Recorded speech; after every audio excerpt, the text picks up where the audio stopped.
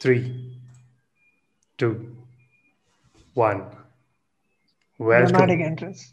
welcome, welcome everyone to, as you can see, episode two of season two. It says season one here, doesn't it? Remove that shit. We're in season two right now.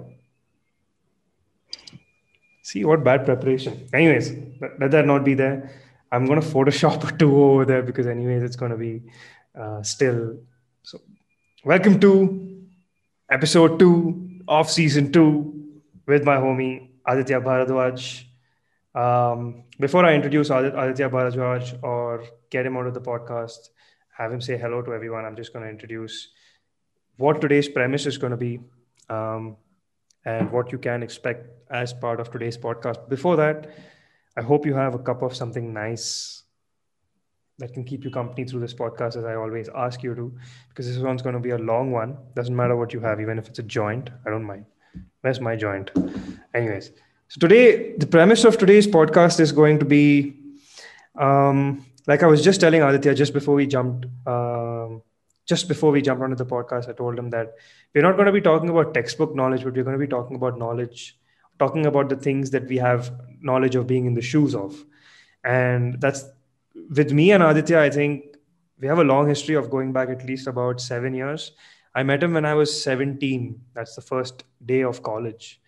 If I have to introduce how our friendship has been, I think it's always been very competitive.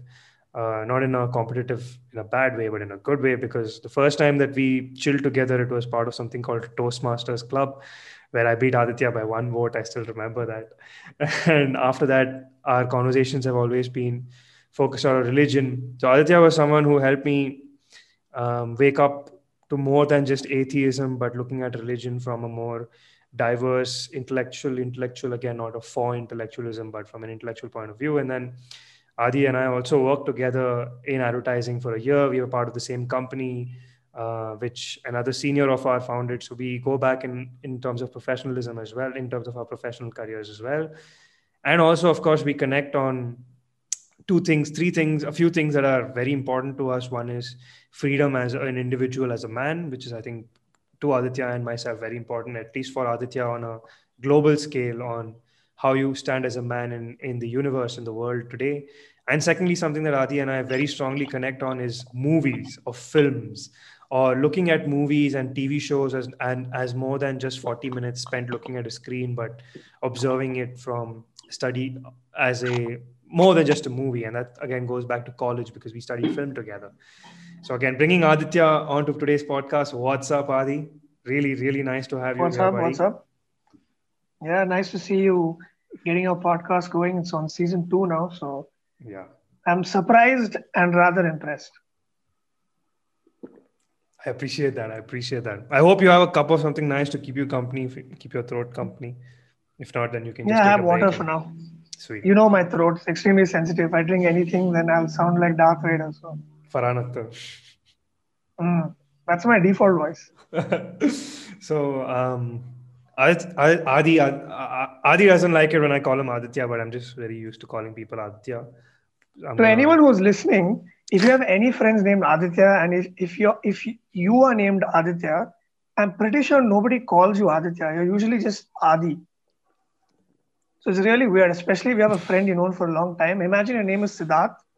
Usually you become Sid, and somebody keeps calling you, hey, Siddharth, Siddharth. I'm pretty sure you'll be like, dude, I can swear, right? yeah, you can. Yeah, I'm like, shut the fuck up, man. My name is, you call me Sid, so just call me Sid. So it's really strange that he calls me, and here's Aditya, and Aditya is here to talk about this and that. I'm like, bro, nobody Chill. calls me Aditya, not even my Chill. own parents. Chill. Speaking of parents, how are your folks? No, they're fine. Been sort of mentally exhausted sitting at home because of the lockdown. Hmm. Because dad had a heart surgery last year, so he is susceptible clinically, so to speak. So he's just been locked up at home. I mean, he goes out here and there, goes out for a walk, but I mean, it gets to you, dude, sitting in the house for a very long Absolutely. time.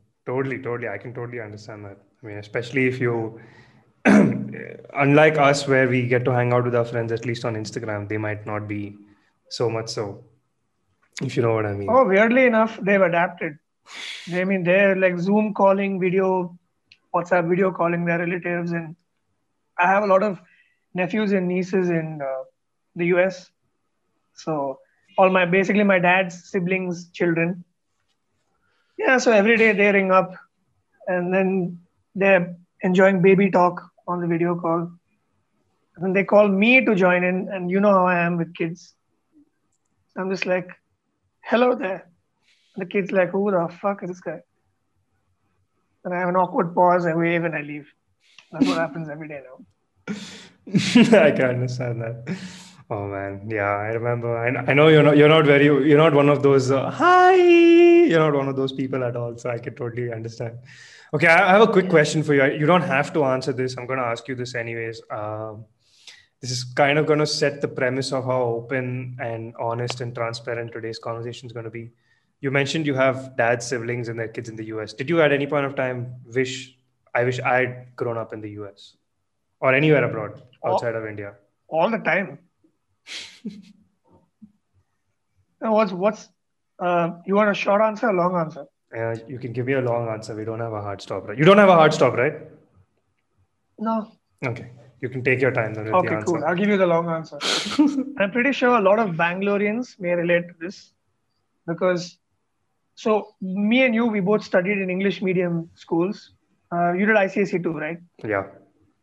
Yeah, Ryan was ICSE, so was Cotton. So if you're from Ryan, Cotton's, Joseph's, Baldwin's, Sapphires, EISB. Malyaditi, and all these schools, all of us were English educated primarily. Like before I learned consonants and vowels of my own mother tongue, I learned A, B, C, D, E. Yeah. I studied in a British school. So culturally, somehow I've always been, my brain is in Greenwich Mean Time. So I relate more to English culture, more to American culture than I do to Indian culture. I mean, I did read Mahabharata and Ramayana and all of them growing up, but again, that was all in English. So it was an anglicized version of those texts. Yeah, I mean, precisely, yeah, it's all anglicized. So right now, since I'm in the film business, or start trying to get into the film business full time, I am an Indian who can speak, write, read proficiently in English, but can't do so in any other Indian language. Because as a South Indian, I studied Hindi as a second language. And that's because most of our parents were like, you know what, he'll probably go up north for a job. And if that were to ever happen, he needs to know Hindi. That was why they did it. So growing up in Bangalore, I didn't study Kannada. Like we can speak a little bit because we interact with people in the city, but I didn't study Kannada literature. I didn't study Tamil, which is my mother tongue. And the Hindi we studied, we sort of like took it like Benadryl every day. I still remember in school, like none of us spoke Hindi. Yeah.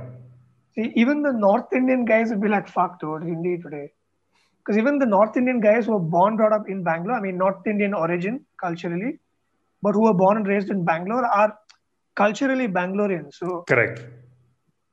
So I think about it all the time. I'm like, man, if only I was born in the US or the UK, it would be so perfect. And I mean, even in terms of the stuff we like, the stuff we like to watch and everything else, India is not at that level yet. So it's extremely frustrating when you watch shows like The Sopranos, The Wire, and Mad Men, and these kind of shows. And you're starting, you want to write your own shit. And then you realize that, no, the Indian audience is like 40 years behind. They need Kapil Sharma. I mean, there is, I guess there's a critical mass who watch the stuff, but they're not enough in number that a producer would put big money on your project. You know what I mean? Yeah. So it's not enough to be commercialized. The short answer to your question is hell yeah, all the time. If you had to choose, now that you are what, 26, 27, I'm guessing? 27, turning 28 next April. Perfect. So 27, turning 28 next April. I mean, I think you are well-read and well aware of the world and different cultures. And where would you have liked to have been raised? And in what era? No, don't get me wrong. Don't get me wrong. I love India. Absolutely, Absolutely absolutely. love India. Yeah, that's not a conversation. We're not having a conversation of India is bad. It's Yeah. just a conversation of if we could have probably been born somewhere else, where would that have been? That's it. If not India, England, I think. What time, where, any certain, any. Um, England right now. I mean, are you saying born as an Englishman or as an Indian born? It's you with your parents, but in another place, being brought up there. So you were born 92, I'm guessing, right? 91, 92, 3, 93, 93. 93. Yeah, so you were born in 1993 in England. That's what I'm asking. That would have been a tough life, actually. I'd much rather be born now in England. With the Mohammeds all over the But place. 90, yeah, but It's a 93, bad joke. no, it's a good joke, actually. 93, yeah, if any country, possibly England or maybe the United States, probably New York or Los Angeles or one of the places which were more racially sensitive. Okay. It's a good insight. I mean, yeah, I get Yeah, where you're because coming from. And it's the same goes for me. At times I wish I definitely wish I was born in maybe the US or in the UK. And I think a lot of it has to do, like you very rightly mentioned, with the fact that we grew up reading more Goosebumps than we did Tinkle, right? So we grew up reading more Famous Five than we did Tinkle or Amar Chitra Katha. At least for us, I would say for me myself at least, I did more Enid Blyton and more Famous Five, Secret Seven, how the British kids would grow up, how they would go to school, and having summer yeah, holidays precisely. and riding a bike and having a picnic. And I'm like, what? We're having dal chawal. You know, there's something interesting I learned when I was in Bombay. Uh, Bangalore was one of the very few cities in India that actually broadcasted Cartoon Network in English. Oh, is it? Yeah, my friends in Bombay all watched Dexter's Laboratory and Scooby Doo in Hindi. But I remember when I was in, again, I don't know if what age those friends might have been, but I remember when I grew up in Bombay. I was in Bombay from 95 to 2000. It was in English, Cartoon Network primarily. Fair enough. SWAT Maybe kats and maybe stuff you like that. could choose a language setting or something. Yeah, I'm guessing that was probably a choice. That's nice. I like how we have set the premise of today's conversation being brutally honest, like no pretense. No, I love my country. I love India. It's awesome. I like that you've set this premise. So now I'm going to ask you the first scripted question of this interview, or the first main question is. Um, so I want you to tell the people who have joined us what you've been up to for the last 1 year. In terms of, so I would like you to answer this question in a four-dimensional way. One is what you've been doing professionally, what you've been doing psychologically and philosophically in a mindset, like how your mindsets have evolved, what you're doing in terms of your hobbies and your pursuits, and what are the new interests that you have. So if I have to just repeat those four pillars that I'd like you to take a look at while answering this. First one is how your career or what you're doing work wise, your We'll mental go one by state. one. Yeah, let's go one by one. The first one is what you've been doing work wise for the last 1 year. Work-wise, so basically, I work for a production company in Bangalore, run by Saad Khan, who's a filmmaker here. Who's some of you might know. He made Humble Politician Nagraj. He's a popular Kannada No film. grudge. Nagraj, yeah, with Danish Seth. He's also made a film in the United States, which was on Amazon Prime for a while. So I've been working with him, and for the last 1 year, my work primarily revolves around coming up with movie premises and show ideas and developing them. So much like an ad pitch, you develop a show into something called a show Bible, which is like a presentation of what your story is about, who the characters are, what is the scope of the show, so that you could pitch it to somebody. So our company right now is owned by a Mumbai conglomerate called Rain Shine. They own a lot of production houses, Okay. us being one of them. And they help us sell shows to Netflix, So they're your distributors. Amazon Prime. Yeah, sort of. So they would get us into rooms, also vet content that we're producing, and they'd help us sell it, essentially. So that's what I've been involved in primarily. I was briefly involved in the new Humble Politician Nagraj season, which will premiere on Amazon Prime shortly. It's been some Congrats. delays, I think. Yeah, so that would be I'll be getting my first screenwriting credit. It's a minor credit, but nevertheless a credit. So I can officially say now that I'm a professional screenwriter. Not yet, but when it comes out, when it's confirmed. And I've worked on two other shows, one which we're pitching right now, and another one which I can't talk about for obviously legal reasons, but we came very close to selling it to Netflix. That is Oh. very close to them. They showed a lot of interest, but because of reasons that I can't disclose, actually I can, yeah, because it was an army related project, and Netflix didn't Gunjan want to get Saxena involved. had gone. Yeah, Gunjan Saxena had gotten into controversy, right? Who's Gunjan Saxena? It was a movie about a female army officer, and the movie had gone into trouble because some army guys were offended. So Gunjan Netflix said, Saxena. "We're really interested." This guy, what's her name? Sridevi's daughter played the lead, Janvi Kapoor. Ah, the Kargil girl. Is that what it's called? Yeah, Gunjan Saxena, the Kargil girl. Ah, the Kargil girl. Yeah, that's the one. So Nice. since that got into murky waters, uh, Netflix like, you know what? It's calm our Army tits for stuff, a not while. right now. Yeah. Ah, that's a Yeah, but bummer. we're working on some stuff. It's interesting. Are you working on We're anything getting a of lot your ads. own? Yeah, I have ideas which I have been procrastinating on. I've not really got to it, but yeah, there is an idea that I have which I'm unsure of whether it'll be a movie or a book. I think it's a pretty cool idea, but I have a vague premise and a setting, but I don't really have the story yet. So I've been mulling over it for a few months. Is that Every gonna premise be I'm coming. is that gonna be your LOTR? No, no, not Fiction or yet. non But fiction or non-fiction? it's fiction loosely based on real life. Okay, okay, got it. Yeah, but no. I know where you're coming from. I do want to create a series. Like I want to build a world of my own, and that will happen because I've been fascinated with that stuff forever. Growing Yep. up with Harry Potter, Game of watching Thrones. Avatar: The Last Airbender, Game of Thrones most recently, but Avatar: The Last Airbender, Percy Jackson. I've always been fascinated with worlds and creating my own world. Hmm. Something set in ancient India. So yeah, Oh, nice. Assassin's Creed. Assassin's Creed. Assassin's Creed. I can see. Yeah, I can see it on the board. So that will happen eventually, but not now. I don't have a solid premise now. But having said that, I'm procrastinating. I need to get serious and start working on it. Do you think if you gave yourself a deadline saying I'd like to have a draft of something ready, at least 1,000 words or maybe 1,100 pages by maybe next year, December, or next year, your birthday is April 21st, if I'm right?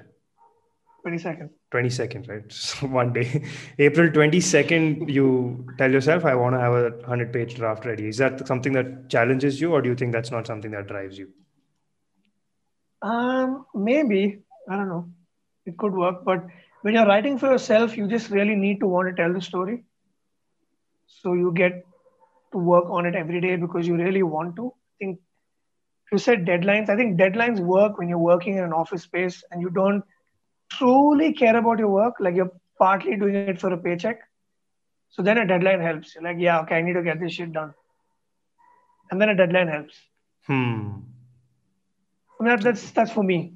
I don't know, it depends from person to person. Yep. I look forward to at least being an inspiration for one character in your universe, even if it's a loosely based character. Yeah, dude. Yeah, most certainly. Because I know that most world builders are inspired by people in their lives, or at least develop characters who are loosely based on people in Yeah, their yeah, lives, pretty much. etc. Every storyteller steals from people they know. Yep. I mean, I Means can. it's not stealing, but yeah.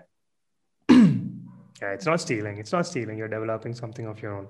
So here's where I think let's do this. Let's Okay, answer wait. this question.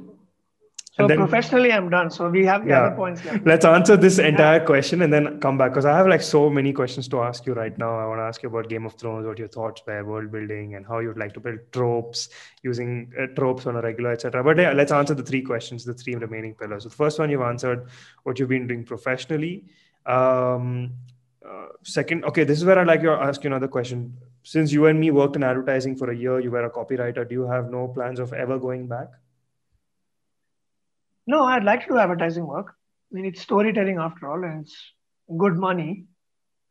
But I have to specialize in something. That's what I realized. Because when I first started my career, we were at Pink Lemonade and we worked there and we did different kinds of work.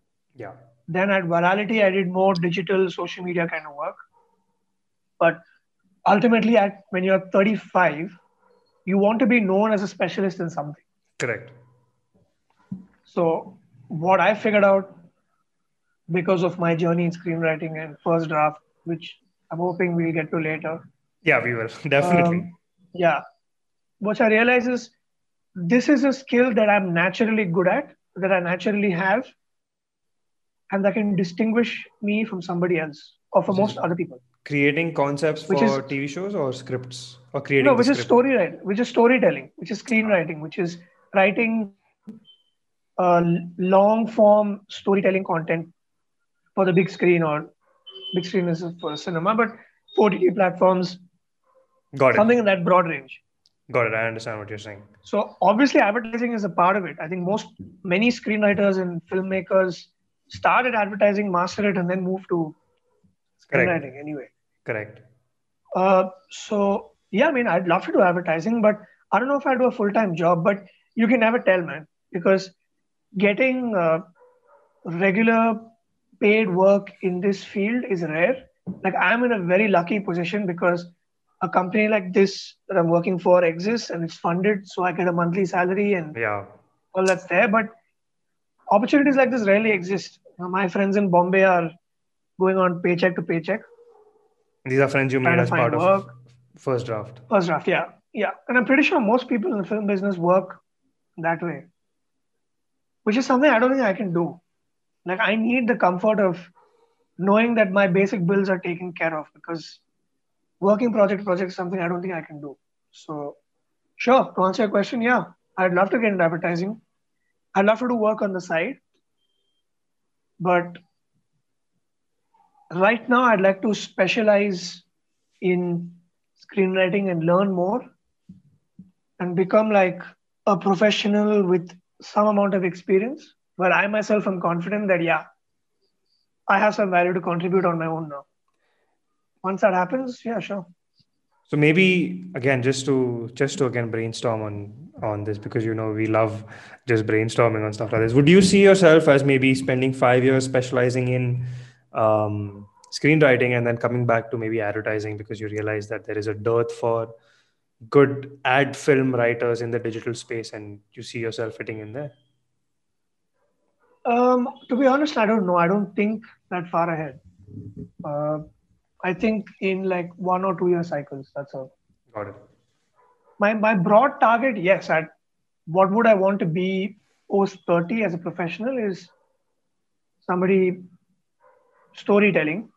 That could be for ads. That could be for long form content. Having said that, we have done ads even with Saad.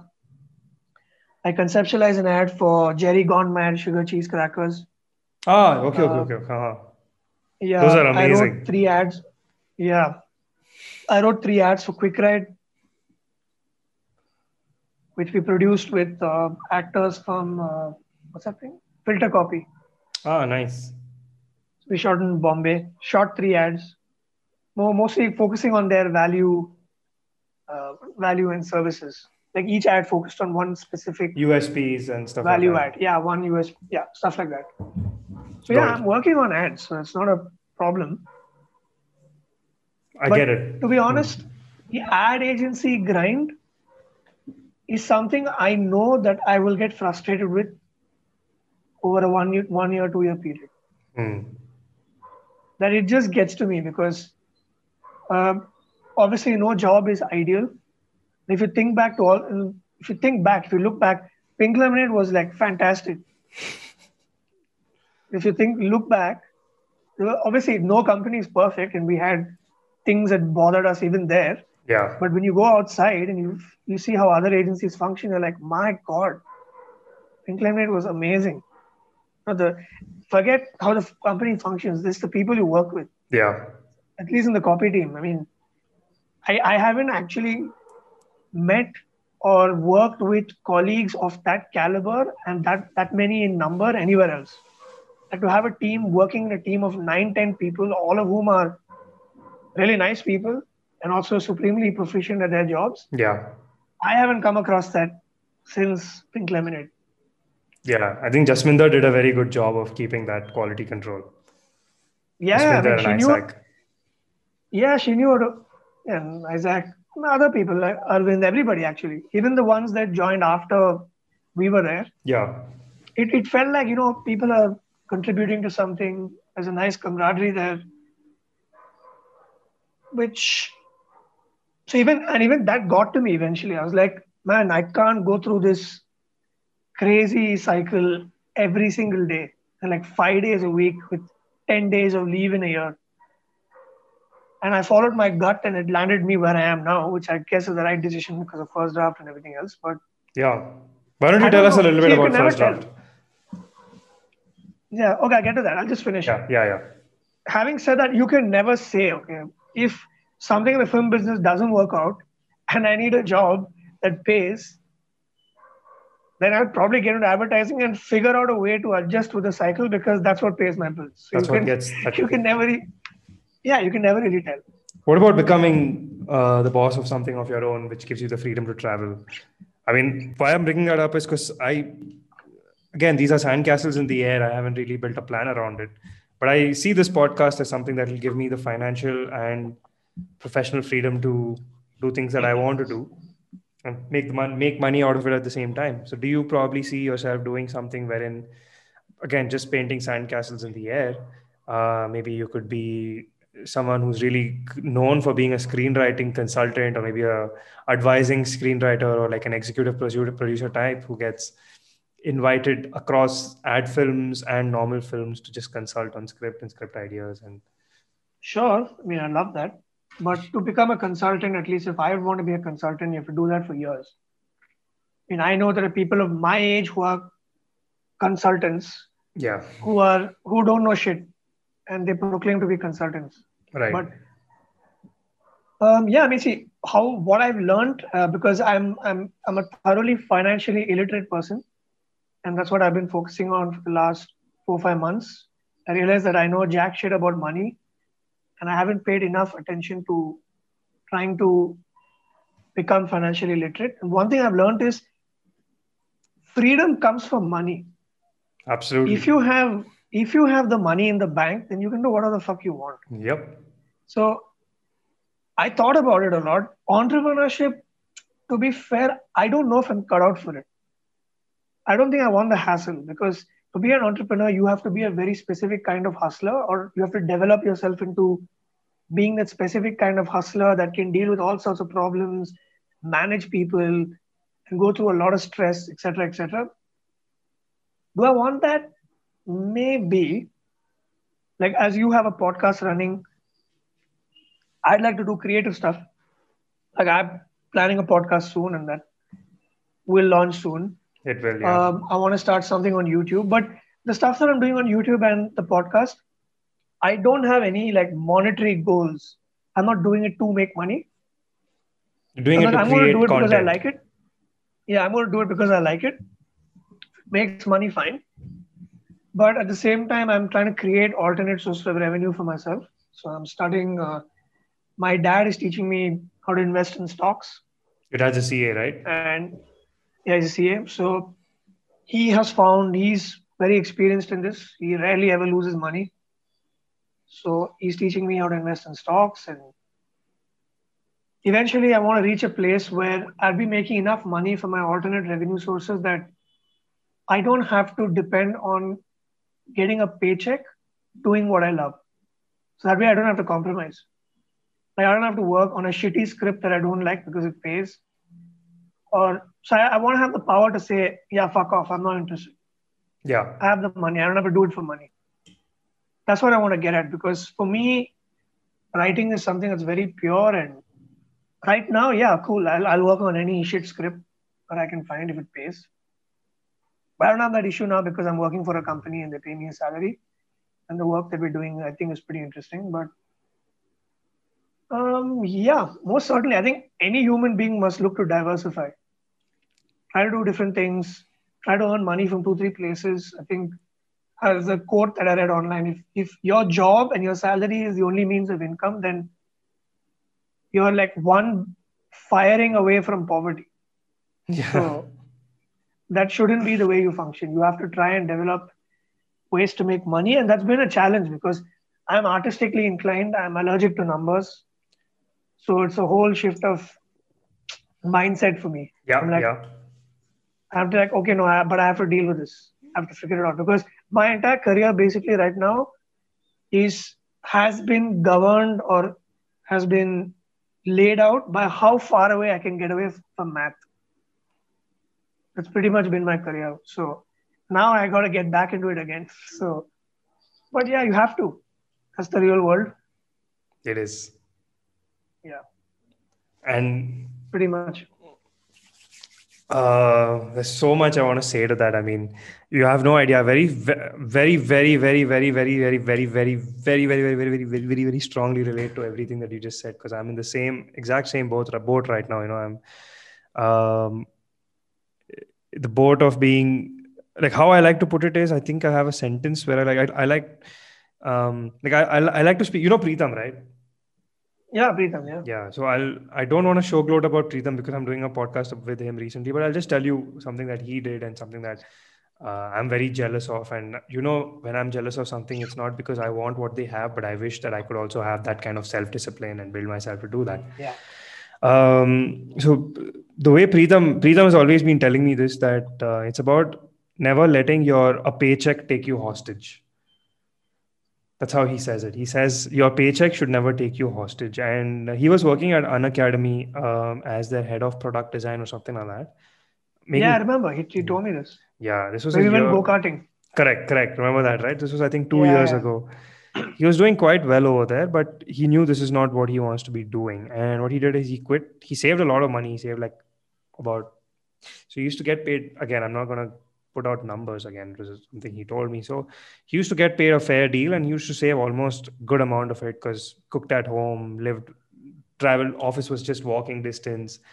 He was very smart in that way, living life that way. And I think a lot of that happened with the acid trips and the kind of conversations that we used to have again. Not going to speak too much on that, but this is something he did. So he dropped out of Unacademy. He used that money to give himself, I think, a year of leeway. And he was living at a friend's house where he had to pay just 5K rent. So that was a very big blessing for him, right? So he had that leeway and he used that time to teach himself how to design websites. And just very recently, the app that he made for Shopify as an extension got acquired by another software company for $1 million or something like that. And it's just two of them in that company. Yeah. And it's just two of them in that company, Preetham and Sankalp. So right now they've cashed out. that's pretty cool. Yeah. Yeah. He's cashed out and he's fucking chilling now. He's moved to Hyderabad. He's like, I'll do what I want to do. I'm working on my own projects now. So he took that 1 year, 2 years. It took him 2 years. And it's not just those 2 years, because even before that, for the 5-6 years that I've known him, he's always been working on some startup or the other. So he's always been in that industry and he knew this is what he wanted to do. So while I'm not trying to emulate his thing, what I want to emulate for myself is have that financial freedom. That's how I like to put it, financial freedom, right? To be able to not be, I don't want to be rich. I want to be wealthy in the sense that I want to have the money to support the things that I want to do. Like, for example, right now, I really want to be in Europe, staying in Europe for a while, doing, experiencing European culture, European food, but I can't because I cannot financially do that. So I'm literally financially not independent, right? So I've been having this thought every day for the last 2 years of my life. So I connected to what you said very strongly. And again, not to like put you down or anything like that, I don't mean it, but I've not been living with my parents since I was 17 to 19. Then 1 year I lived with my parents and again I moved out. So just like you, I have always kept myself away from numbers, kept myself away from finances, kept myself away from money because I don't like to deal with that shit. But I've realized over time that you have to. It's the real world, like you said. I mean, if you don't take care of your finances, then you're going to be like dependent on people to take care of your finances, or dependent on, if you don't figure out a way to make money for yourself, then you're always going to be dependent on that paycheck, like how you very rightly mentioned. So that's something even I'm trying to figure out for myself. And while I know that this podcast making money for me is still sandcastles in the air, because for me to be able to get either sponsorship to drive this, or to get brands who will want to put their brand and pay me money for that as an affiliate sponsor, I still need to have at least maybe a million views or 10K views or 100K views. All those things also need to Yeah. happen. And I've not tested it out. I've not had a conversation with any sponsor or any brand. So it's still sandcastles in the air for me. So even I want to get real about it, and I want to figure out my finances. And with the lockdown, I think affecting both our salaries quite strongly. It's given us perspective with regards to how money works, and how much we've been spending prior to lockdown, and how much we actually need to spend and stuff like that. So that's something that I've seen for myself, that I used to make decent 70, 80, and I used to spend most of it on unnecessary things. And now I'm living on less than half of that, and I'm still having money at the end of the month. Yes, of course, Well, being having in. said that, my dad said something interesting. He said, I have like a small salary cut for a while. It'll probably elapse in December. But what my dad said is the salary cut actually it equals your expenses. If you would have otherwise got your full salary, Yep. this is what you would have saved. Because staying at home in lockdown, I usually eat outside. I mean, I eat breakfast at home, but lunch and dinner I usually eat out. So I've saved all of that money, no transport money, because you couldn't go out anywhere. I usually go out 2 3 times a week. I hit wings with the Virality boys at least once a week. So we have all these other things we're doing, which we haven't been doing since the lockdown. So I've ended up saving the same amount of money that I would have saved, or probably even a little more than I would have saved had I got my full salary and if life was normal.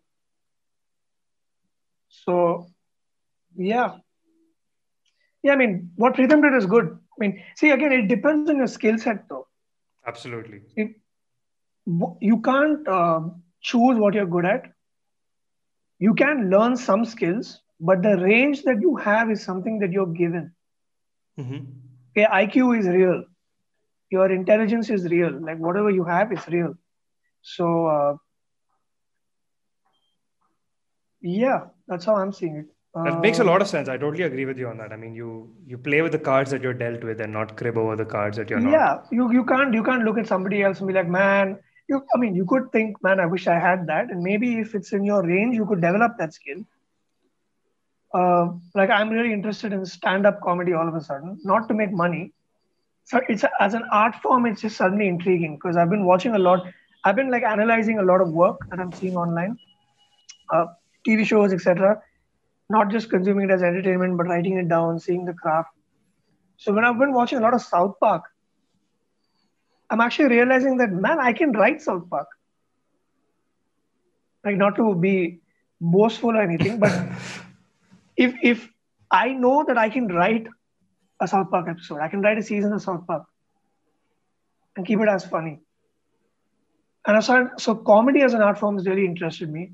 So I'm just looking into it, but not because it has any monetary value. In fact, being a stand-up comedian is extraordinarily hard. You have to open mic for years before you actually get your break. Yep. Yeah, but see, all those guys who started open micing, they didn't do it because They they wanted to saw make like a money. bag of money at the end of the tunnel. They knew they had a skill, they excelled at it.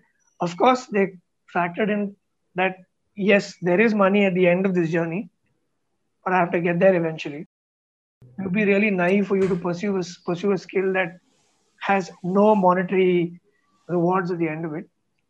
Yeah. But at the end of the day, you can only do what you're good at, and you have more value for yourself if uh, you have a skill that you can uniquely provide and not many others can. Correct. If you can do something that 2 other million people can, then yeah, chances are you're going to get paid The like how the same. engineers in India get paid Correct. because there are like fucking lakhs of them who can all do the same thing. Same AND gate, NAND gate, and Excel sheets. I totally agree with you Yeah. on that. I think yeah, it's a if I want to add maybe a little to this conversation, I think it's a mix of um, knowing what you're good at, knowing what out there is making a lot of which industry out there is making a lot of money and how you can get involved there.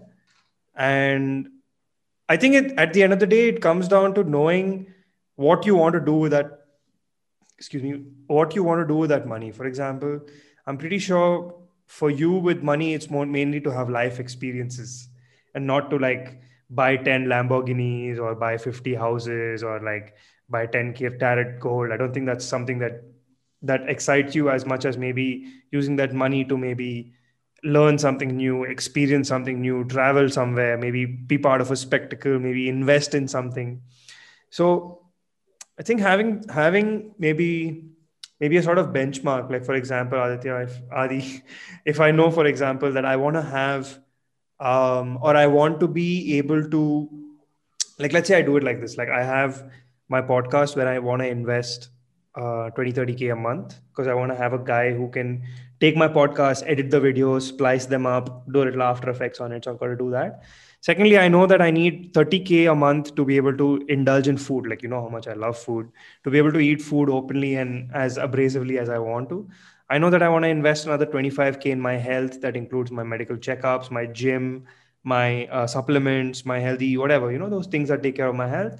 And finally, I know I need so and so X amount of money to pay for my liabilities, that is my rent, my EMIs, my electricity bill, my car petrol, etc. I think it's like having, even if it's not having like a very thorough Excel sheet with everything broken down, like that's something you and I would hate doing, even if it's having like maybe a rough ballpark, it just makes things a little easier going forward. So I think that's so, at least that's something that I believe in, like maybe having a ball, just a rough estimate that, I need this much to survive. And one way of doing it is, I remember again, reading this in a book. Okay. It's called Rework the Way You Work. And the way it said is, if you're pricing your brand as a luxury brand, and the way you do it is you ask yourself this question: how much do I want to sell this product for? And then mark it up by 7x. Right. So this is something in life. Like, say for example, if I tell myself in life I need, and this is something I do at work also, right? When I know I need 3 days to make a pitch, I always ask for 5. Right. Buy myself that buffer. Yeah, I do that all the time. I buy myself all the time. Yeah. So maybe When I that buy could. myself all the time, I can get. Yeah. Yeah, and I think maybe that could be a good philosophy to have with money also, where you need, again, it's not about being greedy. Like, again, no name calling anyone, but you remember that special someone from our college who loved bragging about how much gold he had stored away at home. Yeah. Not like that, but it's very different for us, wherein we want this money to help fund us in the different pursuits that we have. Like, I'm pretty sure you'd want. See, that is like money I mean, to sort of uh, establish a false sense of status. That's what that is. That's what that is. Yeah. Yeah, I mean, I don't think most people even listening to this podcast, I think they just want money for freedom. They just want to do what they want to do. Correct. I don't think status is something that they Want to we all crave for status, no doubt. I think if you don't and you think you're just going to be some, like, you can do whatever you want and then people are going to love you. No, that's not how it works, especially for guys. Yeah, if you want the women, you need status. Yep. Right? If you're extraordinarily lucky, you will find that one girl who loves you for who you really are, and you have an amazing bond. You can build your careers together, but not everybody gets that. I have friends who've been dating girls since when they were in high school, and we used to call her like Bhabhi. We already knew that these two are meant to be together. And you envy some of those guys, but status is important, man, especially if you're a guy. The bank balance, it does matter to some extent. It's not the be all and end all of life, but it does matter for sure. So yeah, I mean, wealth for me is freedom, as you said. Like, even right now, the one thing I don't compromise on is food. When I go to a restaurant, I want to eat the best. If I'm interested to eat something, I don't give a fuck what it costs. I'm going to buy it because I want that freedom. Because I know that if I get used to this lifestyle, then I put pressure on myself to make more money. I'm not adjusting. Exactly. I Exactly. have the other, I'm not adjusting. I'm like, this is the life I live. And if it means I'm spending a lot of money, that means that I have to make more money. So I have the aggressive approach rather than I have X amount. Oh, I can't afford this, so I'm not going to do this. Of course, there are reasonable places where you can cut costs. You can live in a, like, you don't have to live in an exorbitantly expensive flat. You don't have to buy amazing interiors. You can sleep on a mattress on the fucking floor. You don't need a bed. There are things that you can adjust.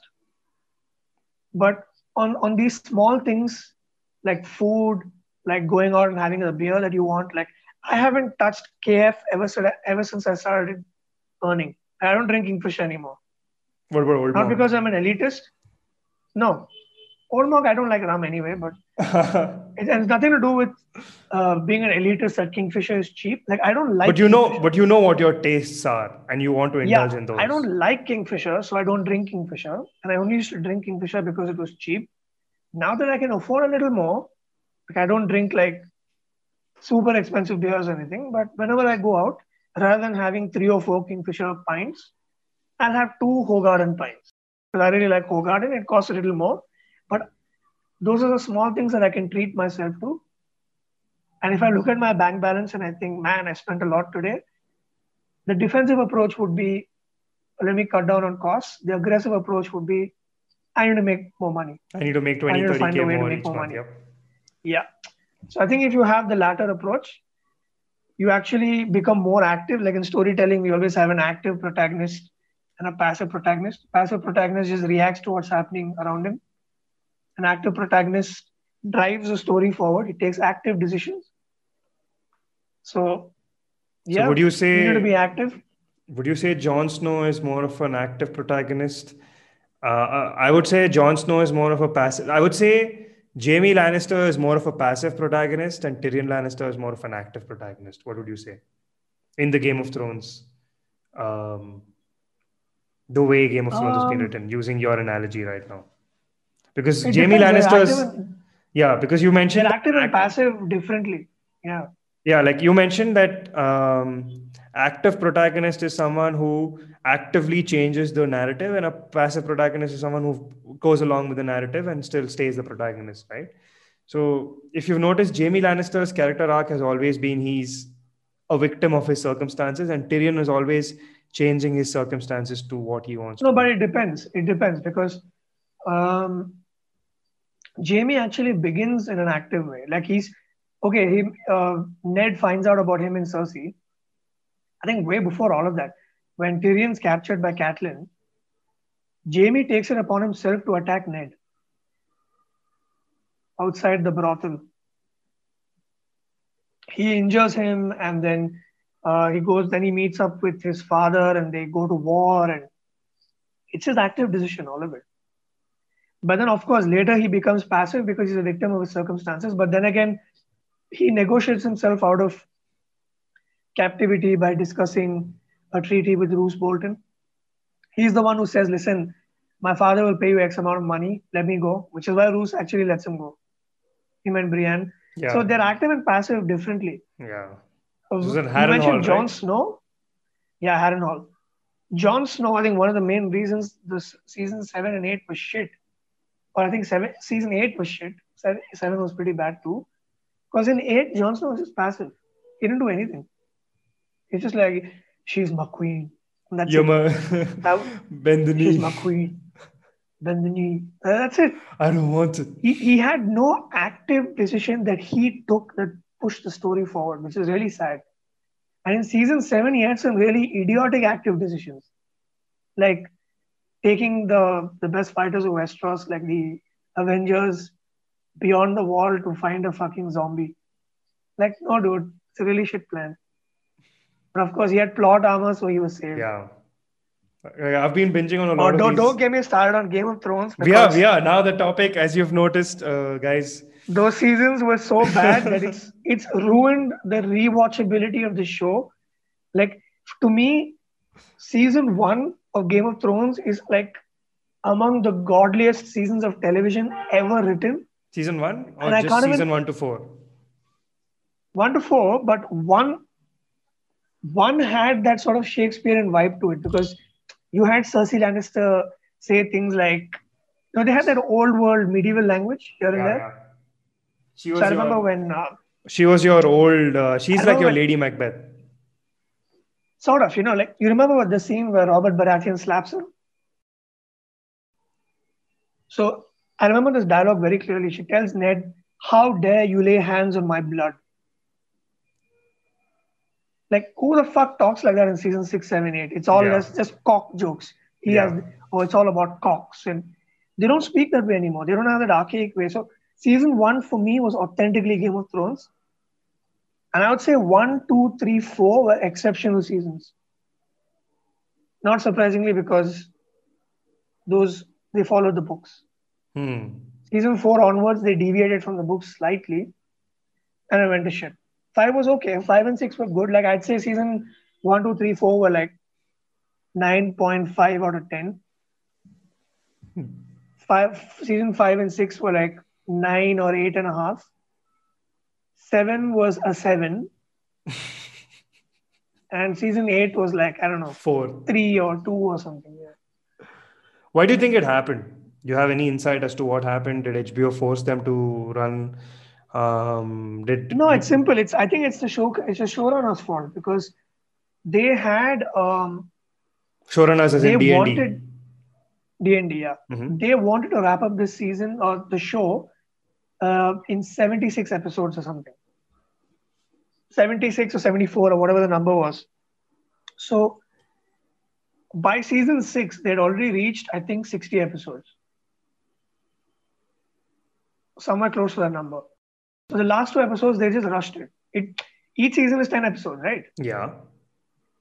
So season 7 was 7 episodes, I think. No, it was 9 episodes. Doesn't matter, dude. No, 7. Let's 7. see. It was not 9. It was 7 episodes, and season 8 was 6 episodes, I think. 7 and 8 were the last 2 seasons, no? Yeah, so 13 episodes were the last 2 seasons instead of 20 episodes. I'll tell you right So now. that's 7 hours of screen time that they lost out on. So it's 6 episodes in season 8 and 7 episodes in season. Yeah, precisely. 7. Moreover, the pacing of the story went to shit because they meticulously built up. They took 6 seasons to get Dany to come back to Westeros. And I think the battle for Westeros, the battle between Cersei, the North, Daenerys, all of them, the White Walker saga, that alone is like 3 seasons. Much more than that, I would say. Yeah, I think George R.R. Martin wanted 10 seasons. Oh, really? So when you ruin the pacing, and it's also, I don't blame the showrunners, okay, because they were adapting the books. And to be fair, they adapted the books really well. Because there were many scenes in the earlier seasons that were not there in the books. Yeah, like the entire Tywin Arya thing was made up. Yeah, that was made up. There are many scenes between Tyrion and Cersei when they chat in season 2, when Tyrion's the Hand of the King. A lot of that wasn't there. So you can tell that, yeah, these guys can write. But it's a super complex show, complex plot. And they were following the books meticulously. And it's not their fault that they fucking took 7-8 years to come up with 6 seasons. And this old fart still didn't finish his book. So when they caught up, they had no option because that's how television works. They can't be like, listen, we're going to wait 3 years until George finishes his book. Because even George, the books and the beats and the story beats and everything that he's come up with, it's taken years for him to write. So when you spend that amount of time, obviously your writing will be good. So he also didn't want to rush it and make a shitty book. Same. Yeah, you can't blame him either because he was like, but having said that, there's a lot of criticism against him because he's taken 8 years or something now, I think, but he hasn't released his book yet. And that's going to be the finale. And I think he has another one left. I think there are 2 books left. So what he gave them was broad beats, like this will happen, this will happen, this will happen, this will happen, this will happen, like Okay, okay, okay. 10, 15 beats till the end of the story. And it's a fault of both. I think they're victims of circumstance, and at the same time, they could have written, they could have pushed the seasons longer, but I don't think they want to do it. And they killed the show. To be honest, I don't know how HBO allowed them to make season 8. It's a production house that is so careful about what they produce, and the roster of HBO shows are like Yeah, I mean, HBO is home to among the most Sopranos and The legendary. Wire. Dude, Sopranos, The Wire, The Newsroom, Deadwood, Westworld, the shows, and even the lesser known shows are just like breathtaking. How did they allow this to happen? I don't know. Strange. I think what happened is too many cooks got involved. I have a feeling that's what happened. I think it was a D&D and the other writers they were working with. Another guy called Brian Cogman. No, not that way. I mean, see, what happens when something like this becomes really big is you start needing more money to produce this. You start getting more stakeholders, more producers, more production companies. Because HBO... No, bro, I don't think that's a problem. You don't think so? Because HBO gave them money. HBO gave them enough money that the budget of season 8 was huge, actually. And don't you think... the shit they put... Yeah, don't you think while HBO did that, the people... Like, see, HBO's at the end of the day, it's dependent on sponsorship as well. Like, people invest money in HBO because at the end of the day, HBO is like any of your Rupert Murdoch's stations. Right? So, could it be possible? Again, I'm just hypothesizing that HBO probably got money from... Just assuming some oligarchy or some Russian billionaire, and he's like, I'm going to have full control over season 8. Like, I'm just laying down a hypothesis, okay? Say, for example, like, this happens a lot where today we sell our soul to the devil, and the devil's like, for 4 years, I will not ask for anything, but 4th year, I will ask you for something. And for 3 years, 3.5 years, you celebrate. And then at the end of 3.5 years, you're like, oh shit, isn't the taxpayer coming in 6 months? Like, if you remember the Deathly Hallows introduction, that's how it starts off with the 3 brothers. They get the gifts. And it's only that one guy who took the invisibility cloak who knew death would be coming for him. Right? He was prepared for it. So do you think something like that happened where, D&D probably got the deal? They were like, yeah, 76 episodes you make. But after season 5 or 6, we will start controlling. And they're like, yeah, by that time, I don't care. Probably I'll sell the show. Something they had. I don't think so, because see, if a creator's creative decisions are impacting the world and are working, a producer will not butt in, especially on HBO. Dude, HBO produced 5 seasons of The Wire, even when the ratings were crap. It's one of my favorite TV shows of all time. So yeah, and I mean, retrospectively, it's now considered one of the greatest ever. I mean, most people would rate it as the greatest show ever. Yeah. I think Sopranos is the greatest, but it's hard to... I wouldn't argue the point. If someone said The Wire is the greatest show ever, I'd be like, I totally get it, dude. Totally imagine if The Wire is second for me. Yeah, imagine if someone made something like The Wire, but in a city like Bangalore, covering 5 different classes: political class, Reddy class. Dude, you know what? It's possible, man. I don't think the Indian audience is as stupid as people claim. I think what's happening is, with the OTT game coming in, Netflix, Amazon Prime, etc., you have a new age or new wave of producers who want to produce good content. But at the same time, like Amazon Prime, they balance that well. They don't produce like super art house stuff. Oh, Amazon Prime. They produce stuff like Family Man, etc., which has commercial elements to it, but at the same time is interesting. Okay. But in terms of your average film industries, some industries have stagnated, like Kannada industry certainly has. There are a new age wave of filmmakers that are making some really cool shit. Malayali film industry has changed completely. It's very, very Fahd Fazil, Dulquer. Malayalam film industry has been decades ahead of everyone for 40 years. It's just that we are discovering them now because their movies are being subtitled. And it's on Netflix as well. A lot of them. Yeah. It's like all these naughty guys who are like, oh, South Indian movies are actually amazing. So we're like, yeah, bro, we've known that for 30 years. Ustad Hotel. Yeah, like we've known that for 30 years. Like from when Nayagan released in the 80s, we already know South Indian cinema is amazing. It's far better than Bollywood on average. It's just that now the language barrier is being broken because a lot of North Indian guys can access South Indian movies now because the movies are being subtitled into English. Now, even us, even me as a Tamilian, I can watch Telugu movies now. I can watch other movies now because they're being subtitled. Otherwise, I don't understand Telugu. Correct. I understand that. Yeah. So that language barrier is also being broken. But having said that, yeah, Malayalam cinema is like decades ahead, dude. They are Yeah. operating at like a European level, really art house stuff where there's a lot of focus on the craft. You can tell that there's great detail, paid attention to writing. It's not just gimmicky shit because Yeah. that was in Kerala. It's not based on the usual tropes of building a cinematic film. I mean, building a film. Yeah, I think Tamil cinema is in between. They do the commercial stuff really well and they do the art house stuff as well.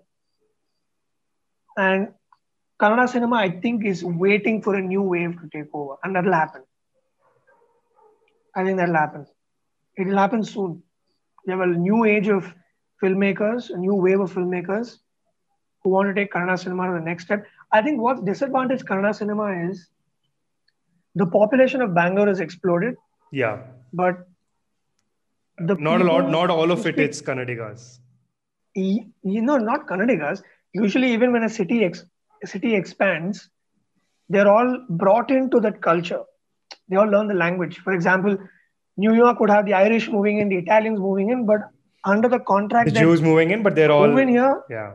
you bring in your culture, it'll be fantastic, but you speak English. This is not going to be an Italian ghetto and an Irish ghetto. You all speak English. So, unfortunately, because of the flaw in our education system, where students of ICC, CBSE didn't even study Kannada, having been born and raised in the city, is a big problem. And then that will change because the state government has just made Kannada compulsory now. Whether you're CBSE, ICC, whatever. So in 20 years' time, I don't think that'll be a problem. Right. So it all starts our at generation- grassroots. Yeah, so our generation, unfortunately, were victims of that. We didn't study Kannada literature. So suddenly, I remember when I was a kid in like 7th, 8th grade, when I first started traveling in the BMTC bus, somebody told me, hey, listen, if somebody speaks to you in Kannada, just say Kannada Guttilla. Which I don't know at the time.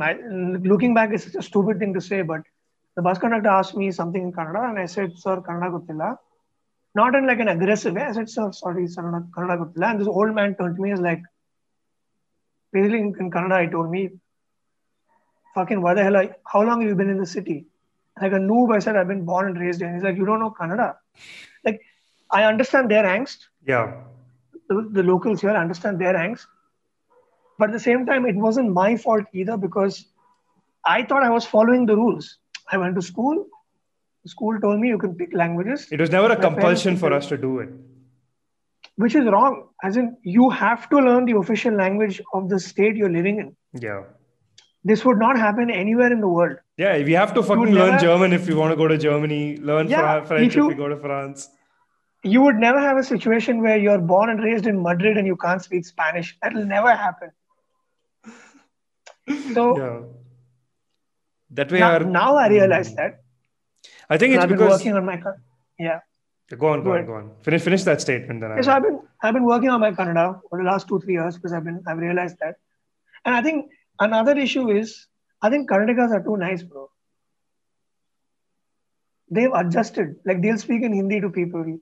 So a language, the need to learn a language comes from the demand for it, right? Yeah. It comes from necessity. Not many people learn a language because, oh wow, it's I just want to learn a new language. Because it's hard. It's hard to learn a new language. So you have to develop that necessity.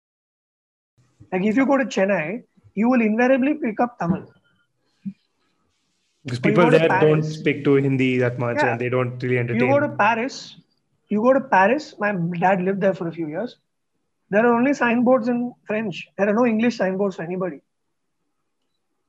So that necessity is there. Like 6 months before you even move, you're like, fuck, I need to learn some French. Yeah, you need to get your TOEFL tests and stuff like that. That's English. Yeah, so I think the liberal sort of attitude of Kannadigas was like, come, we'll accept all of you, which is great. I think has unfortunately been abused.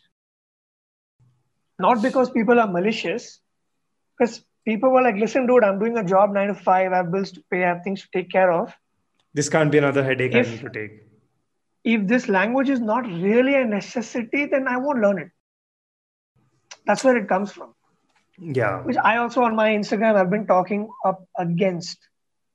I mean, my Kannada is not great, but I've been trying to improve. I have a Kannada app that I'm learning, spoken Kannada. I'm trying to improve my own Kannada. Like when I'm out on the street and someone speaks to me in Kannada, I will speak to them in broken Kannada. Correct. And I appreciate that because even I'm trying to do that. Yeah, I will speak and I will embarrass myself if I don't find the words, because I find it only logical that you can't put a local, you can't make a local inconvenienced. Like it's your duty to speak to them in the language that they know. Especially if they're like flower sellers and auto drivers and all. Like even auto drivers have adjusted; they speak in Hindi to you. But I try my best to speak in Kannada. I'll speak in Kannada no matter what. Correct. And I'm pretty sure you've noticed this one thing, that if you start speaking to them in Kannada and then you stumble and you're not able to find the words, they themselves will be like Hindi and they'll start speaking in Hindi to you. Even more so openly, Yeah, because what I fear is if Bangalore is not careful, we'll go the Mumbai route. Because Mumbai is the capital city of Maharashtra. And I don't know, this might offend some people, but what I found is there's very little Marathi about the place. It's a Hindi city. And it's been enveloped completely by people who've come from outside of Bombay, who no doubt have contributed to the development of Bombay. But having said that, you go to any global city in the world, Paris, New York, London, they house people of 80 different nationalities that have developed the city, but the language hasn't changed. London speaks English. New York speaks English. Paris speaks French. Madrid speaks Spanish. Lisbon speaks Portuguese. Nothing's changed.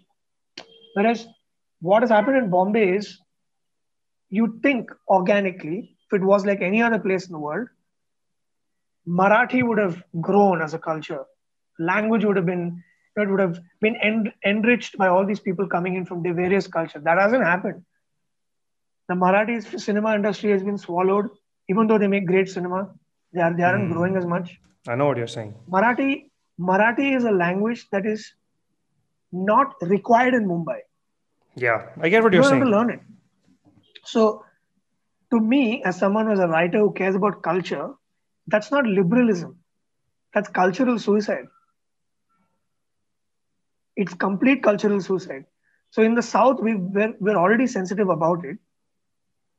And in Bangalore, I think we have to be careful because we have a lot of people moving here who, for no fault of their own, have been brainwashed in the school education system and told that Hindi is a national language of India. So they come here and almost like, they're like, why the fuck should I even learn Kannada? You should speak the national language. Right? So you can't blame them either because that's the education system that they've been cultured. That's the system they've been brought up by. And unfortunately, they're uninformed. Yeah, it's all a byproduct of the systems that already exist. That and we are only part way of. this can change is a long-term change. You're not going to lecture people into learning Kannada. That's not going to happen. Yeah. The only way you change it is you make Kannada compulsory in the education Make it fundamental. system, that you learn English, make it fundamental, and over a course of time. And by the way, this is how cultural integration happens. The first generation of Italians who moved to the United States had no allegiance to the USA whatsoever. Yeah, they were still Italian. Their children who went through the education system came out as Americans. Yeah, like your Tony Soprano, etc. Yeah, that's how that happens. So it'll take some time. It'll take about 20, 30 years. I mean, probably 20 years. And things will even out, I think. Yeah, I'd like to extend this discussion and like share my thoughts also. And I completely agree with every single thing that you've said. I think the way you have put it is one of the most anthropologic. It's almost anthropological. At the same time, you're looking at it from a socio-cultural point of view. At the same time, you're looking at how the economy has caused people to migrate. June, I would like to add something. I would like to extend this conversation and kind of like, for all the people who are tuning in, this is when Adi and I are going to get a little intellectual with what we have to say. So I'll just say everything that I have on my mind. I'm going to deconstruct a lot of different thoughts and then finally put them all together as a constellation. Right. So initially it will be very incoherent. You'll be like, what the fuck is he saying? But then towards the end, I'll start putting them together, like stitching it together. Now the thing with Europe, and I very strongly agree with you on that they have that sense of local pride and local identity. Like your football clubs are supported by the local, those like your PSG supported by the PSG, Paris supporters, and you have your what was Klopp's previous team, which he managed? Dortmund, right, which was supported by a lot of these German fans, I think. So Borussia Dortmund, yeah, the German fans, right? So I think what happens with a country like, I'm gonna little bit just deconstruct Europe and USA with regards to how I think their culture has evolved since the 1800s. I think since the whole mass migration started happening. I think, see, again, Assassin's Creed has been a great help of this and history. I think you know that we both are really big history buffs. We love reading about what it would have been to be a person at that point in time. So first I start talking about Europe. I think Europe has been defined by, I think there's two things that a European individual would define himself by. One is his faith in the main religion of that continent, which is the Vatican-based religion. That would be one. And the second thing would be, again, like you said, the country they belong to. Say, for example, if I'm a French person, then I would very strongly call myself a French patriot or a German patriot or an Austrian patriot or whatever. And I'm not talking about... No, but there's a reason for this. Yeah, go on. Because European nationalism involved language. They said Germans for the German, Correct. German for the Germans, Bingo. French for the French. And it did sort of involve stifling a lot of other smaller languages, like absolutely Provençal and all these other languages were killed completely. So for me, what I see the difference between the way India is governed and the way Europe is. So you want me to finish stitching this point, and then we'll discuss our differences. Go ahead. Yeah. So what I've noticed with Europe is, I think if you deconstruct the history of Europe, it was a bunch of these kingdoms driven by their own individual kings who were again said to be divined by grace of God. Like if you were blessed by if you were a Holy Roman Emperor, then you were the king who was blessed by the Vatican Church. The Pope has blessed you to be the king chosen by God. Like Charlemagne, it started with Charlemagne, and then it extended across various kings. And that changed houses, right? At one point of time, the French were the leaders of Europe. At one point of time, the Saxons or the Proto-Germans were the leaders of Europe. At one point of time, the Normans were the leaders of Europe, who were the post-French, more Britain. And at one point of time, the Britons were the leaders of Europe. That is, the Britons, not the T-A-I-N-S, but the T-O-N-S, those Britons. So it's always changed hands in Europe, right? It's always been, there has been one, like at one point in time, the Spains were the leaders of Europe, right? It's always changed hands. The Spaniards, right? During the Spanish conquest of Europe and the 7 years war between France, England, and Spain, which Black Flag, when you're playing Black Flag.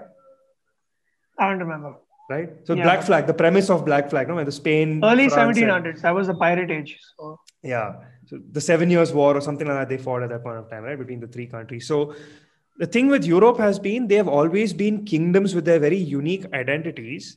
And they've always said, yes, of course, we are Europeans, but I'm French first, European second. That's how they form their identity. If they have to prioritize, I'm French first, European second. And that's the same way that Europe has given, like every European country is defined by its own identity first and second to its obligations to the European Union. France, it's known for its Mona Lisa and it's known for its, what is that? Statue of Liberty, not Statue of Liberty, what is that thing called, dude? The Eiffel Tower. And it's known for its ice creams and for its coffee houses and for its French artists and the French nudists and the women. And then it's known as a country as part of the European Union, right? And same with your And Germany, Austria. just to add something to what you said, the Yeah. French philosophers have actually, you know, all of this postmodern woke nonsense, almost everything traces back to French philosophy. Yeah, liberta and egalite, right? Liberty and Those egality. guys, those guys, when you actually read what academics Your say, video is the lagging, French da. philosophers, You're frozen on my screen. is it? No. Yeah, now you're back. I fixed it. Go on. Yeah, so we'll get to that later, but just to add to the contributions of France to the world, a lot of bogus philosophy as well. Yeah, I mean, we'll get to that. I think that's why I feel so bad they butchered Assassin's Creed, because you were literally fucking through these cultures as a protagonist during their greatest ages. But we'll get to that. We'll get to Assassin's Creed. I think we have a lot of things still left to talk about. So I'll just quickly sum this up. So what I was trying to say is that Europe has always been the country's identity, that nation's identity first, and then the continents. But with India is like, I think you and I have had this discussion before, where India is like Europe, but where you have taken away France, Germany, Spain, individual identities, and you said you're all Indians now. You're all Europeans.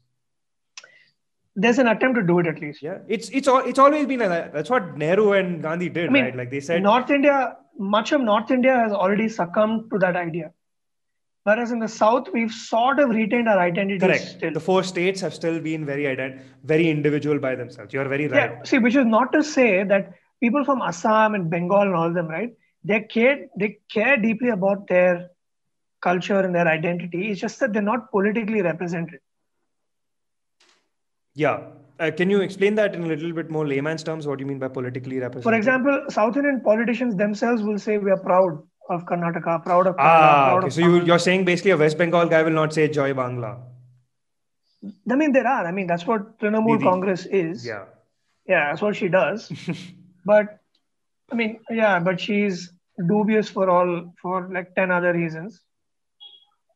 Just a quick insight for all the audience. Guys, Aditya is 50 times more well-versed with world politics, world political dynamics. That's something I stay out of completely, which is why you will see that his insights with regards to that are a lot more driven by insights and study and what you observe. For me, it's more like I study about from an anthropological point of view, which is how I like to study it, the cause of humanity. Aditya really likes to get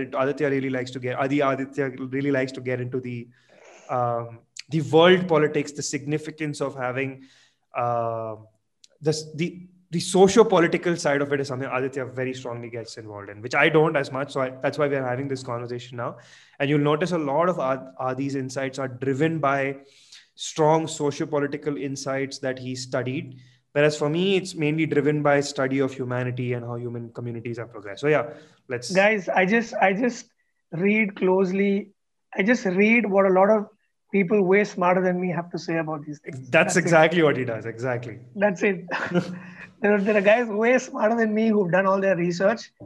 All I do is I just spend a little more time reading this stuff because it interests me. And I'm really interested in people in general. And I think if you have to be a storyteller, you first need to understand the world. Yep. How it works. Yep. To some extent, obviously. There are a lot of things I don't know. I mean, I actually know very little. But what you know is a lot more than what I do. Anyways, I'll finish that thought, okay? Yeah.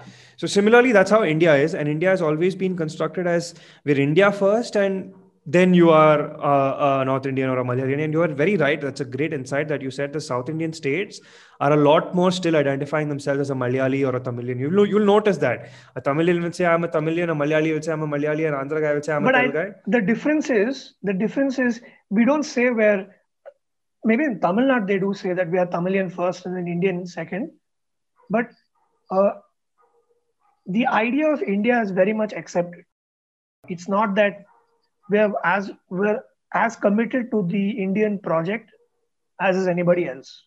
Exactly. I'm not saying that I'm not saying that you're not committed, that these societies are not committed to the Indian identity as a whole. It's just that that's not the only narrative stuck in their head. They're very, very it's only they know what their individual cultural identities are as well. Now, problem, again, I don't have too much insight to drive what the problems from this are, what the solutions are. But what I've noticed is that there is, like, how you very rightly said, right? It's because in France, the administrations, everything has always been French, which is why if I have to go to France, I have to make sure that I have to learn French to match bureaucracy and make sure I get a job and know how to fucking work around there, live a 9 to 5. Even Japan, you have to know Japanese in Japan. In India, it's like how you very rightly mentioned, no, Aditya, that Adi, that in Aditya, that I don't need to know Marathi in Mumbai. I can just know English and a modicum of Hindi. English also, I don't need to know that much. Hindi also, I can get along with. Hindi, if you know Hindi is more than enough. Exactly. I think that has primarily to do with, that is more like the US thing, wherein you said, right, that yes, you are Italian, yes, you are Irish, yes, you are black, yes, you are Cuban immigrants, yes, you are French immigrants, yes, you are so X, Y, and Z. But in the United States of America, you are the citizen of United States of America, right? So I think that problem, that's not a problem. Again, there's no problem. I think apart from the Thakres in Bombay or in Maharashtra driving that whole Marathi philosophy, you don't have it as something which is very popularly loved and accepted. Like, I'll tell you what I mean. I would love No, bro, to. actually it is. See, it's a reverse thing actually. Okay. It is, see, what has happened in Mumbai is, Mumbai is actually a weird city, okay? Much of India, I think, like you were talking about football clubs, right? And I think I can distill what you were trying to say, comparing Europe and India. Yeah. So Europe, just like any other cultural territory on planet Earth, grew bottom up. Okay, it grew organically. So you have towns became villages became cities, cultural territories band together, it became nations. It's all organic. All right. So when you have football clubs, it was not that Dortmund didn't have a football club, then a central government gave them a football club and said support it. It was something that grew up in Dortmund. Football clubs just evolved organically. They just came up. So you're saying the local football club. So it was all bottom up. So what happened in India is, I think, and this is not to fault the founding fathers in any way, because I mean, India was a very complicated place at the time. Yep. So India should have been treated, in my opinion, as a subcontinent. As we do refer to India as a subcontinent, but in terms administratively, I think it should have been treated like the way the European Union is being treated right now. Right. But I think what happened is, one thing that India suffered from, and one of the reasons why this civilization that we call India, or the Indian civilization, was constantly invaded, was because we had no unity. Yes. Right. So we went completely in the hippie direction, which is live and let live, do what you want, speak all kinds of languages, which is fantastic, which gave birth to the incredible diversity that we have in India. But we were too naive as to not have some overarching structure. And that meant that we could constantly be invaded. That meant that the British would come in and play divide and rule. And all that happened. So I think having been exploited so badly for 200 years during British rule. And another 1,000 years with the Mughals. Yeah, I guess so. Yeah. There was this sort of existential angst that, my God, we need unity, we need order, we need unity, we need order, we need unity. So on the one hand, Muhammad Ali Jinnah actually proposed that India be ruled much like the United States, where you have a weak federal government and strong state governments, but the federal government has all the emergency powers. And when it comes to war and when shit really hits the fan, the federal government can issue mandates to bring shit under control. But the federal government of the United States does not micromanage the country. In fact, the states have a lot of powers there, which is why in the United States, it's very organic. If you're a true blood conservative, you can go live in Arkansas. If you're a liberal, go drive to California and find somewhere to live there. You can go to Colorado. Whoever you are, you can find a place to live there. Correct. All right. So I agree personally with having a common language. I think it's really naive that we have 29 languages expressed and then no common language. Obviously, we need a common language in India. One Yeah. language that all of us speaks. Especially if you're driving that India, we are India narrative. There has to be, Yeah, right? I mean, see, then again, like you see from where those our founding fathers were coming from. There was no unity in the nation. Okay, I mean, we did have a common enemy, which is what we were all fighting towards, and then partition happened, and there was a lot of shit going down. So who's to say that if we had allowed a federalist sort of structure, that the states would have not started fighting each other? That would have happened. So you can't say. Maybe it was important to have a strong central government, but there were things that we should have negotiated on and settled. For example, having a national language. You cannot have a national language in India. It's really stupid to have a national language in India. We had a language that would have been beneficial, which is English, which is one of the things the British gave us, which would have connected us to the rest of the world, which maybe we don't need to study as a first language. We could But have as a all been functional educated, language. but then again, it brings issues of business into how would Correct. you do business with each other. So personally, I think it's good to be practical where we all study English, but we study the state languages as well. And that's it. Because what has unfortunately happened is your Indianness is defined by whether you know Hindi or not. Like a European, an Italian expresses his Europeanness through Italian. A Frenchman expresses his like I get what you're saying. the European identity is not one language. So unfortunately, that has happened. And what the BJP are pushing, and which the Congress once did, is this idea of one identity, where Got it. one umbrella identity that we all come under. And they did it with this existential angst that, the country will fall apart. People will not be sold this idea of the Indian project. But what has happened is over the 50 years, I think they underestimated the population. We've all actually bought into the idea of India. And that's because we have a common culture, we have natural borders, Himalayas in the north, the oceans in the south, the subcontinent. So we're naturally divided anyway. The only areas of dispute were Bangladesh, Assam, Bengal, and Pakistan, Punjab, which were the only places which didn't have natural borders. So we don't need to be united under one language. It's just really stupid. Because the language of business is anyway English. It's a language that connects us to the rest of the world. And let people from Karnataka express their Indian identity in Kannada. Let people from Uttar Pradesh express their Indian identity in Hindi. Let someone else express their Indian identity in a northeastern state might express their identity in their own local language. There is no need for this Hindian perspective. You know what I mean? Yeah, because absolutely. When I go to Bombay, I spoke to everybody in English, dude. There was a Punjabi guy. Because what happens is, when you put an Indian language layer like Hindi over Indianness, it invariably kills the local language. There is a reason why the Punjabi film industry, the Marathi film industry, the Assamese film industry, I don't even know if it exists, the Odia film industry, there's no way, how do I put it? They haven't developed because all the artists in Punjab, Maharashtra, Odisha, Assam, Bengal, they're coming to Bombay. So nobody's staying there. Whereas in the South, we have a rich tradition of telling our own stories, which is why also South Indian cinema is more authentic. I get what you're saying. Stories are more too South.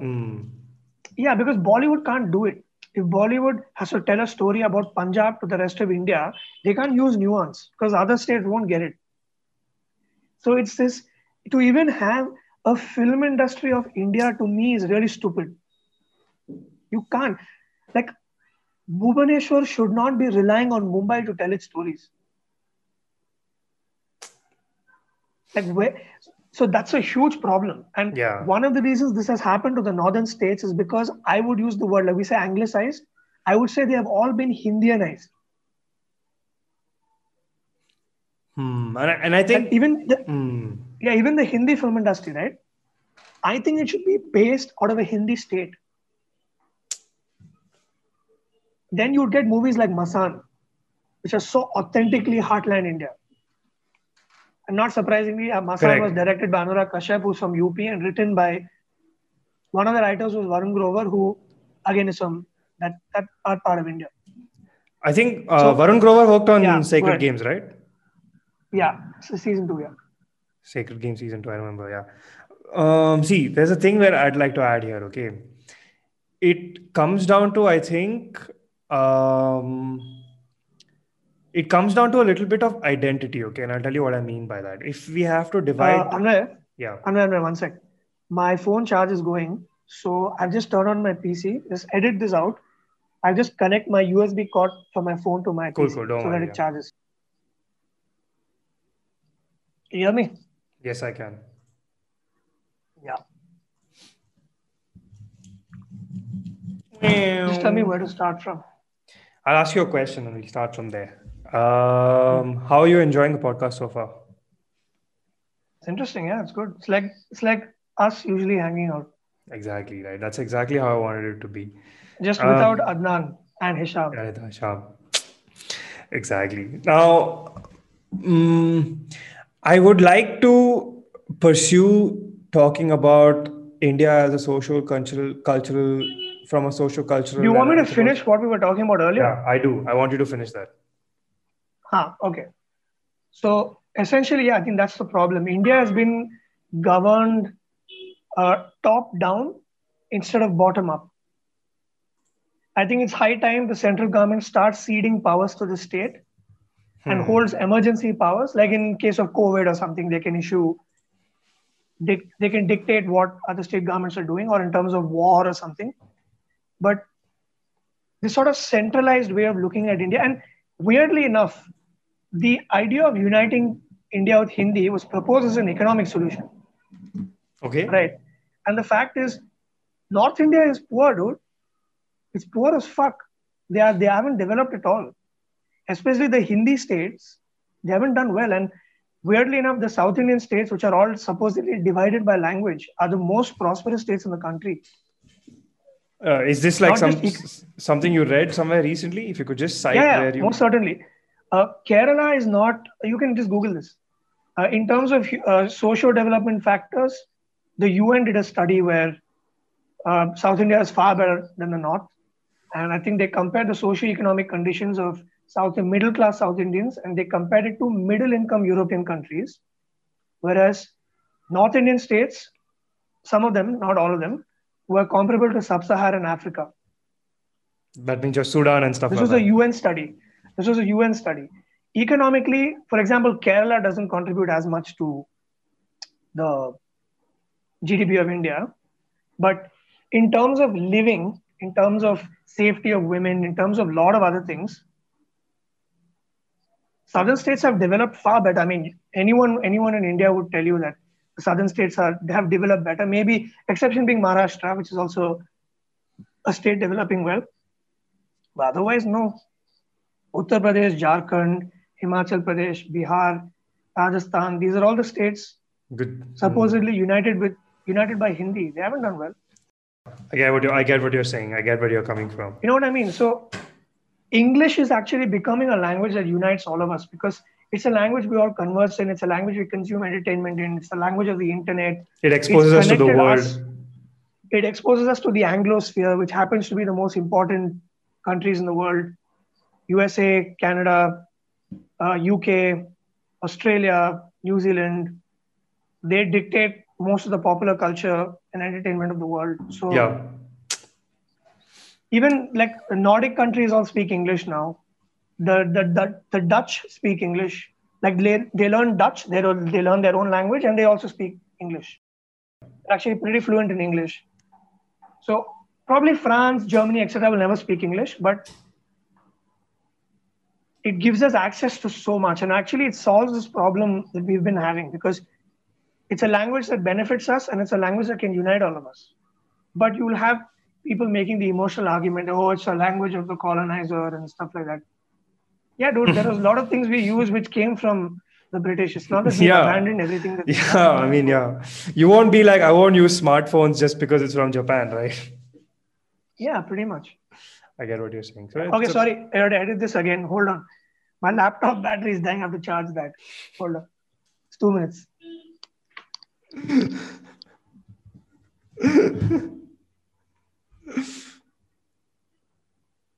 Yeah, bro.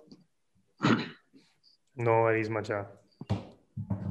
Now I think I would love one of the things that I want to do with this podcast in season 3 is I want to have panels, like I want to have three, four of us together where we discuss one topic in and out, like have a round table.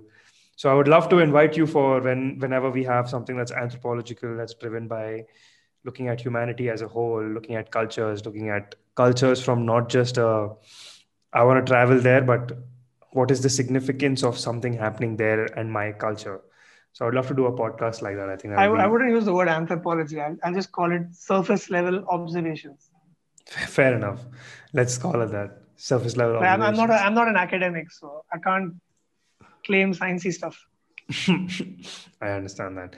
Now I would like to now steer the conversation to something a lot more light, a lot more fun, something that we can end. I think we have another hour-ish left. So let's use the next hour to just talk about something fun, something interesting, our passions and interests, things that we like reading, watching, hearing, looking. And I want to start off with a few things that I know you and me connect on. And this is for all the fans who are watching this episode.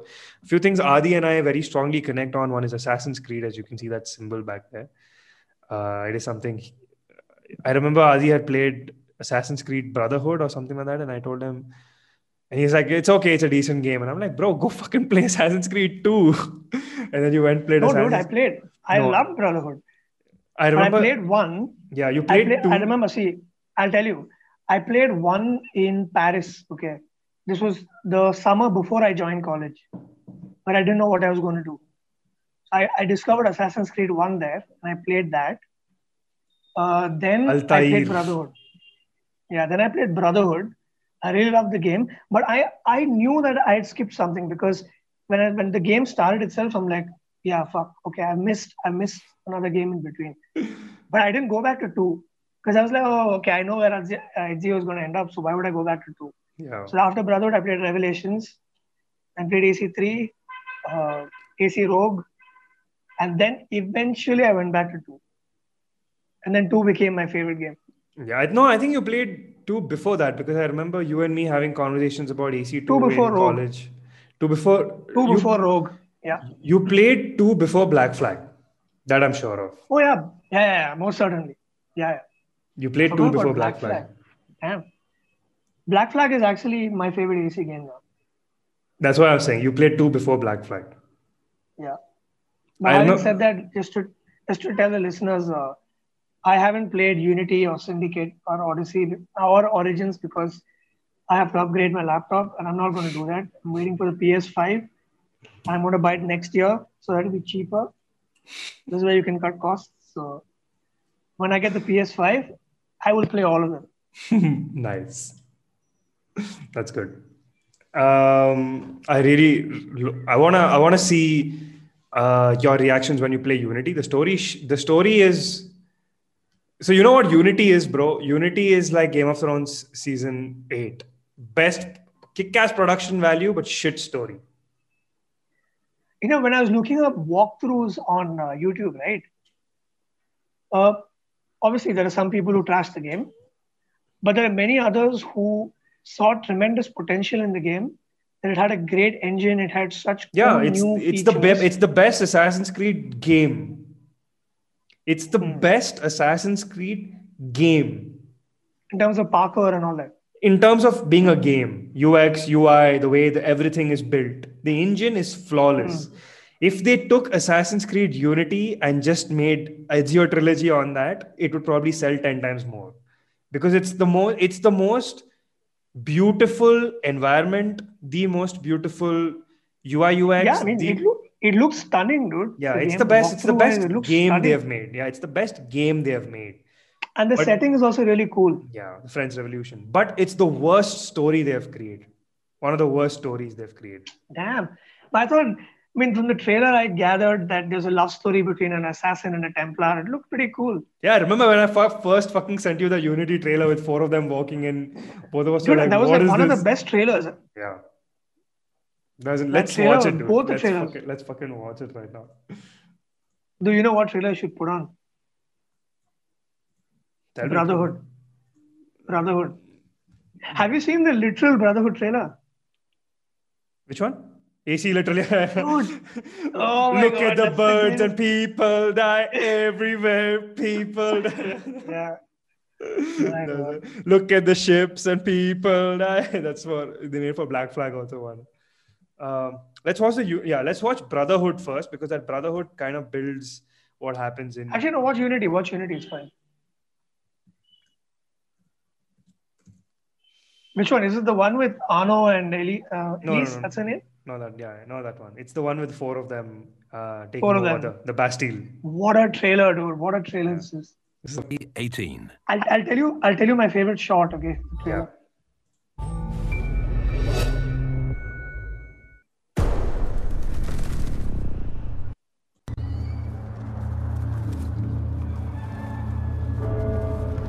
The game is just like this. The game is just like this. It's as clean, good, beautiful, and well developed as this.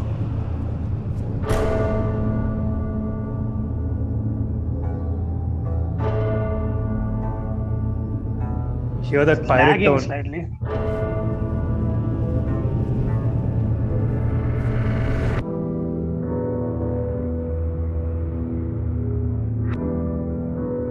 This is AC, man. This is fucking AC.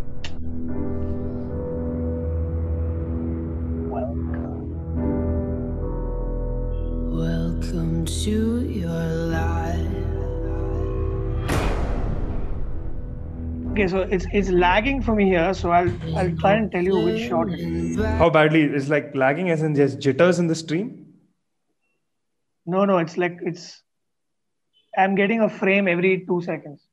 Oh, But the audio is fine. yeah. Even while we sleep, This scene fucking gets to me, dude. we'll find you acting on your best. So till here, I was like, okay, this is an Assassin's Creed trailer, fucking great. You meet a new guy. On your best. Moment the 3 other guys walk, and I was like, Turn your back on Mother Okay, Nature. wait, just wait to pause. Body wants to when they jump, right?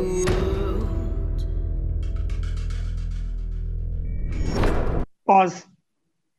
That shot from the top, but you don't expect it's coming, Yeah.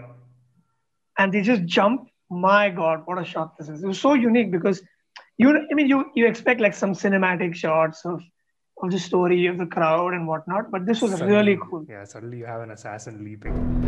This one, right? me too. All of the shot of the aerial bird, the aerial Yeah. view shot of him jumping. That's the first one. To decide, help me make the most of freedom None of this shit. So and of pleasure. I'll break the game down later after this. Nothing ever lasts forever. Everybody wants to rule the world. There's a room where the light won't find you. Holding hands while the walls come tumbling down. When they do, I'll be right behind you. So glad we've almost made it. So sad we had to fade it. Everybody. Oh, they have this feature of running into houses.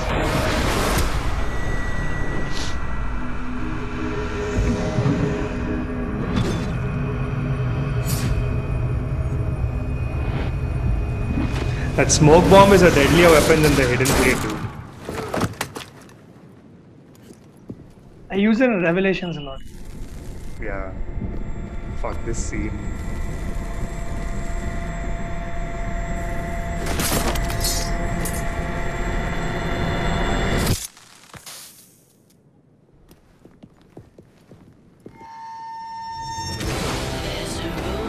That's what the assassins are, dude. Fucking work in the shadows, clean up the shit, and make people feel like they did everything.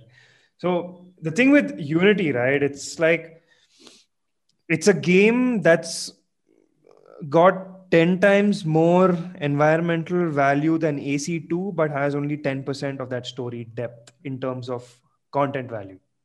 In terms of if AC2, remember how long it was? You go from one city to another city to another city, then finally you fight Cesare and you're like, oh, game is over. And you're like, no, game is not over. Now is when the game begins, right? So the thing with Unity is you do one mission, so how Unity makes you spend your time, it makes you go from one end of the city to the other. And in the middle, it puts side quests. But after a while, it gets so boring. You're like, fuck this shit, I'm not doing it. And you just go to the main quest and you're like, 10 hours later, you're like, game's over. So, yeah. So when you play AC2, you are going through Ezio with his brother, setting the scene in Venice. Everything's going to be great. You do a few tasks for that opening, dude. Yeah. AC2 opening. Yeah, you do a And he few goes tasks. climb on the rooftops and May things My be as God, good what as a beautiful always. opening. May things be this good always, and may they never change. That's it. So you do the task with your family, you get used to them. Then they die, and then you spend the entire tirade looking for the culprit, your Pazzi, you kill the Pazzis, and it's like you're in a movie, basically. Yeah, you're in a novel of Ezio. Yeah, you're in a novel. You're in a novel, right? But what happened in AC Unity is they tried to fit the magnanimity of Ezio's story, all three trilogies, in one game with 10 hours of playtime. So when Elise dies, I'm pretty sure you're not going to play the game, but when Elise dies, you're like, okay, she died, so what? But then Arno goes into depression for like a good second half of the game. Why? Elise was nobody to us, man. We met her in 2 cutscenes, that's it. And Arno supposedly supposed to be in love with her. Remember how they built the Ezio Cristina love story? Basically, the guy who wrote the story is shit. Yeah, remember how, or maybe they edited out a lot of the game, or maybe they wanted the game out so early that they didn't finish a lot of the shit. Like remember how that could be true. Like remember how much time it took for us to fall in Da Vinci in AC2. Yeah, Ezio, my friend, come inside. How they make you fall in love with Cristina, right? You have to spend time. Ezio, ooh. And then she turns out to be Amerigo Vespucci's daughter. Right? Yeah. So then, but Dude, even Black Flag, Yeah, the way they build Black Flag. People say Black Flag is more a pirate game than an assassin game. The story is incredible. Like the end when that Irish lady starts singing and you see your old friends, all of whom are now dead. Yeah. And then you walk. Edward Kenway walks to the ship and the ship docks. Walks to the shipyard and a dock and his daughter walks out. It's an emotional ending. You're like invested in the characters. The missions were You're invested in Edway, exactly.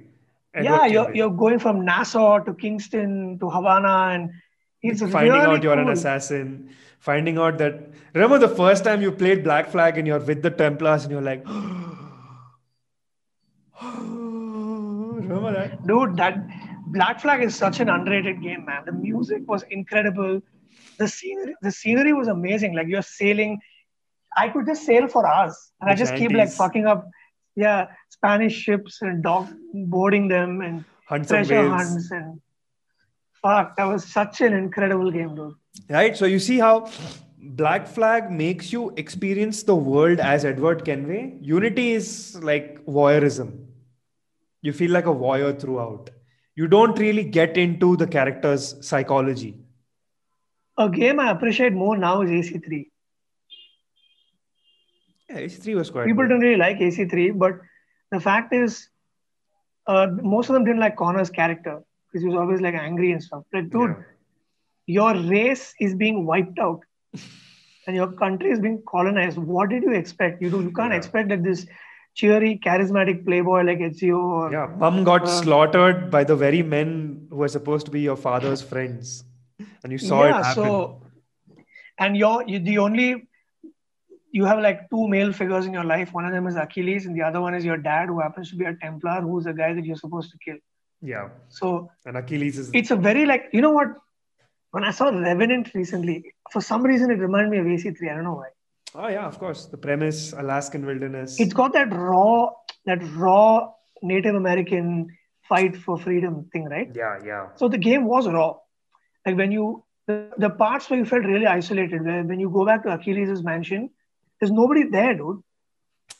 There are like huge parts of the map where it's just wilderness That's how it and was. there's nobody there. So it actually captured, and the story was actually very emotional when he gets captured and imprisoned and almost gets hung, and a lot of shit on. And I love the starting of the game. You play as Hatham, and they actually reveal that he's a You're a Templar. fucking Templar, and you're like, ah. Like I appreciate that game way more now. The reason that always happens, right? Like you will always compare your new girlfriend to the ex that you dated for 5-10 years. We dated Ezio for like a good 6 years. We dated him, and then we were shoved up with Connor. Nothing's gonna match Ezio, bro. That was like a trilogy. You had an amazing character. You had like a Renaissance Italy. I mean, you're never gonna match that. Yeah, it's like Godfather 1. No, it's like Godfather 2. For me, Godfather 1. I like Godfather 1 is a good GF1. film. I like GF1 more than GF2, and GF3 then Okay. subsequently leased. I like yeah, of GF2 course, more. I see GF2 as like a Revelations. Yeah, I Like mean, easy GF2 is, thing is, you know what? GF1 is a plot-driven film. Yeah. I would It's say all depending on the plot of. no, I would say again. while Yeah, you're bro. right, I would say The it has to do with it has to do with Go ahead, go ahead. thanks. I think it has to do with I think more than a plot, it has to do with Michael Corleone, right? The entire, like, as much as it's about Vito for a good 35% in the beginning of the film, and he is the face of Godfather Vito. I think it has to do, the reason I like Godfather 1 more than Godfather 2 is for the very same reason where you're saying GF1 is plot driven. I find GF2 more plot driven. And I find I'll give you my, okay. Yeah, of course. I'm And? not disagreeing with what you're saying. I'm just saying this is how I feel. I find GF1 more as a character. I love movies that are character studies, wherein I see a character who starts out as a one man, one kind of person, and at the end of it, he accepts the eventuality of everything and he becomes who it is. Like Ezio. Starts out as a young, naive man. Oh, I'm going to kill the bad guy. And then he realizes he's a part of this thing called the Assassins, Templars who've been fighting forever. And you're like, fuck. Same with Godfather 1, when... But bro, I think exactly the opposite. Yeah, I whatever you said, no? Would like to... I'll hear you out, but just 2 more seconds. So I see that GF1 more as like, like you're seeing Michael Corleone, he's coming, he's young, naive. That's my dad. It's not me, K. That's his business. It's not me. I want to make it legit. The entire thing, I see it as a study of Michael Corleone becoming like... He's falling through the 7 circles of hell. That's how I see it. It's like, have you seen Mad Men's intro? It's that silhouette of a man continuously falling. That's how I see Godfather 1. I see it as Michael Corleone just falling. And you see screens of his family, Connie, his dad's legacy, his brother, Sonny dying early. Those things happening around him, but it's his fall. So yeah, now love to hear you out. It's like, for me, it's exactly the opposite. Like, I find Godfather 2 to be a character study because it's like Godfather 2 is the real story. Godfather 1 is the prequel for you to understand how Michael became the Don. And Godfather 3 is the epilogue of what really happens to Michael, because there's a trilogy of Michael. So Godfather 1, it all hinges on Sollozzo coming in to sell drugs. And the story begins when Sonny expresses interest in the deal, and Vito's like, my children have a bad habit. Yeah, that starts the story because Sollozzo senses Sonny's interested, which is why he tries to whack Vito, because if he removes Vito from the picture, he can crack a deal with Sonny. So it's all plot driven. After that, it's what do we do with Sollozzo? Michael goes to Italy to hide. He comes back. Then the 5 families meet to quash the war, quash the beef. and Michael gets his revenge and whacks everyone. What a scene, right? Plot. Yeah. Godfather 2 is actually the study of what happens to Michael and parallelly, who is Vito? You see Vito from where he comes from, the kid, what he was like as a young man. Basically, what drove pushed him. Vito to become a Don versus what drove Michael to become a Don. And what Yeah, and it's the exact opposite because Vito keeps family in mind, whereas Michael builds his crime family but loses his real family. That's a brilliant analogy. I love it. So, Godfather 2, why I like it more is, I mean, Godfather 1 obviously is an exceptional film. It's got the most iconic scenes ever, but for me, Godfather 2 is a character study. It's a character study of Michael because I know what you're saying. in Godfather 1, they're reacting to situations outside of them and trying to protect the family. In Godfather 2, he's making real decisions. He's tested as a Don. He's attacked at his home. He has to trust Tom Hagen now. He decides to whack Fredo. He breaks up with Cuba. His wife. Cuba. Then Hyman Roth. Hyman Roth, by the way, is based on. This guy, Hyman Roth the guy from Boardwalk Empire, dude. What's his name? Yeah. Maya Lansky. Maya Lansky. Yeah. There's a story of Maya Lansky. Vito is basically Frank Castellano. He's basically Frank Castellano. Sorry, go ahead. I think there's a lag and plus this getting the story across. Finish your story. So Frank Castellano is like the civilian mafioso who had the politicians in his pocket. Mm-hmm. Luciano was the founder of them all. Luciano was not then Godfather. Yeah. Maya Lansky is basically Hyman Roth. So he's dealing with Hyman Roth. So it's a character study of him, Vegas, of Michael, and it's also his sister also. Remember, Connie. At the start of the show, start of the film, Connie says, "I'm marrying this guy. I don't care what you think. I'm leaving." But then she comes back at the end. She's like, "I need money." Yeah. What do you think of Connie as Connie's character? I mean, let's explore Connie's character after you finish your point. I think the film ends with a shot of Michael just brooding. Yeah. So, I mean, it ends with that table dinner. Yeah, basically that. So that's why I like Godfather 2 more. Connie. I think Connie takes, she reminds me of my aunts. So my dad's family, my dad's dad was like the quintessential patriarch. He was like alpha as fuck, super stern, strict, he was managing 5 children. And my dad's mom was like a sickly woman. So she had a lot of health problems and whatnot. And she was a super soft, very talented, very artistic, but a soft, sort of submissive person. Mm-hmm. And weirdly enough, both of my dad's sisters, they have that ferocity of their father. I think he was the more imposing personality on them.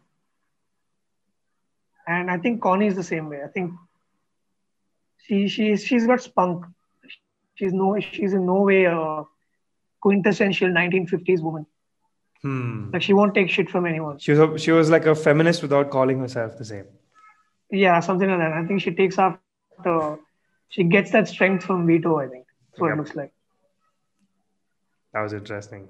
I think, you know what, dude, Godfather should become at least, how men have initiation rites of now you're a man, you're not a boy anymore. I think it's like watching Godfather or doing a character study of Michael Corleone in Godfather should be a good, there's a scene, right? Like the reason I like, again, I'm definitely more biased to GF1 because I've watched it maybe 100 more times than GF2 and studied it on Reddit a lot more. So this is one scene, one part of GF1. Let me ask you a question before that. When do you think Michael becomes, when do you think Michael knows he's a gangster first time? Or he's not afraid to be a gangster, When he whacks the cop, McCluskey,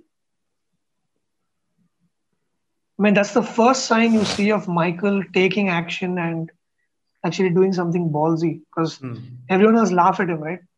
There's Yeah. that iconic scene where they talk about your brains all over your Ivy League suit. Yeah. I love you. Jimmy Khan. Jamie, yeah, it's a great scene. Even this guy laughs at him. No, what's his name? The fat guy. Clemenza. Clemenza laughs at him. Mikey Lyle. So I think the first Is it a time. beat talabu? Something he says, no? Sunny. Let's watch that scene if we can find it. Michael discusses killing police commissioner.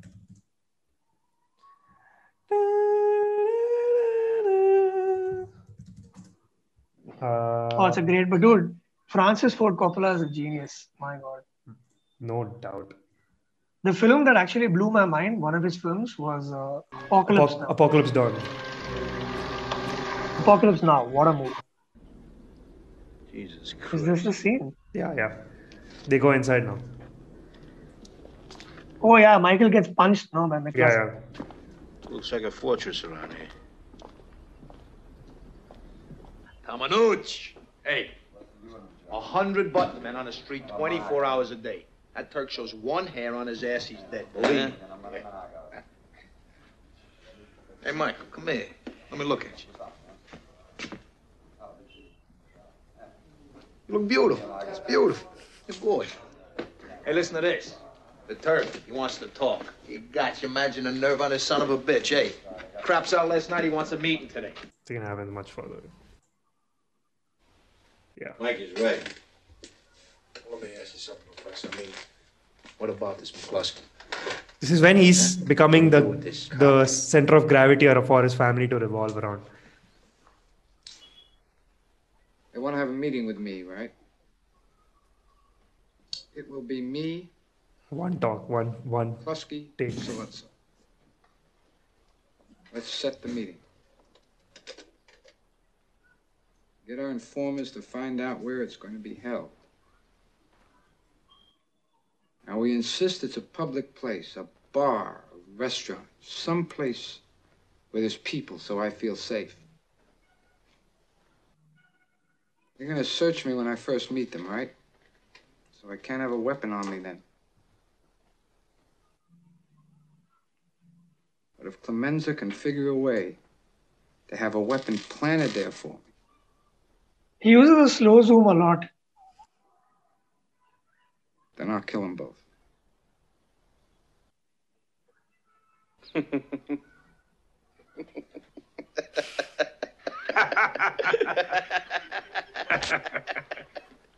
Hey, Tom Hagen's the only What are one you who gonna do? knows. nice college boy, huh? Didn't want to get mixed up in the family business? Huh? Now you want to gun down a police captain? Why, because he slapped you in the face a little bit? Huh? What do you think, this is the army where you shoot them a mile away? You got to get up close like this. Bada bing, you blow their brains all over your nice Ivy League suit.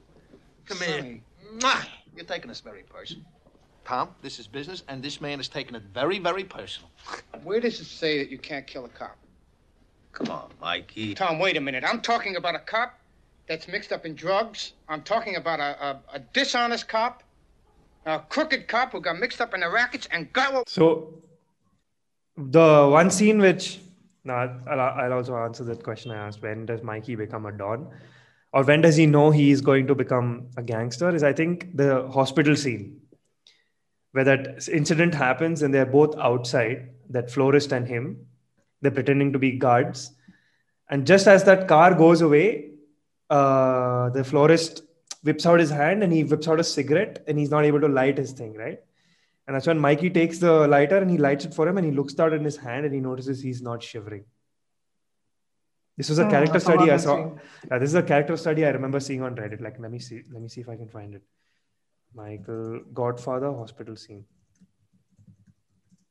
Enzo the baker. I don't think there's one moment. I think the moment where he truly knows. So I think he gets into it because he has no other option. Because when Sonny's killed, he has to take over. Yeah. But I think he's always had it in him. I think he knew he was good enough for the job. I can't really point to a single moment where he knew per se. I'll show you the scene. This is according to me again. No, I remember the scene. I we're remember all- the scene where they stand outside the hospital and they Yeah. pretend like they're guards. There's a very symbolic thing where he looks down at his hand and he sees it's not shaking. That's when I think he knows I'm going to be the next. No, I have to get involved. I'm not afraid. You did good. Imagine shooting a movie like this, dude, back in the days. See, it's shaking.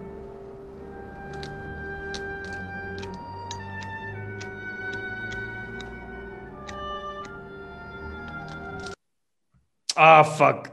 Just after that, he lights the cigarette for him and he looks down at his I hand. remember. He notices. he's I not remember. sure. Yeah. I remember that That moment. scene, yeah, that scene really gets to me. Like, I think. You've been watching Gordon Ramsay, huh? No, I've been watching Game of Thrones clips. Like you've seen When that you one. recommended, I saw that dirty lobster that Gordon Ramsay served, that shitty yellow sauce. Yeah, that was horrible. Do I have any more questions? Do you have any questions for me? I think I'm completely at the end of. We've been at this for 2.5 hours now. Did it feel like 2.5 hours to you? It didn't to me. Nah, not really. Yeah, and I'm pretty sure we have 100 more things we can talk about still. Religion. We haven't even touched base on Christopher Hitchens and religion in this podcast, right? We could end with that. Yeah, go ahead. I think Yeah, the reason I wouldn't want to end with that, and I'll tell you why. I think it's too juicy of a topic to end with. Like, if we have to get into it, we'll have to talk about the Four Horsemen, Christopher Hitchens, Mother Teresa. Get into a no, lot but of I'm things. not going to go into all of that. I have a very different take on it now. Go for it. Use that. Let's hear you out as part of the closing. I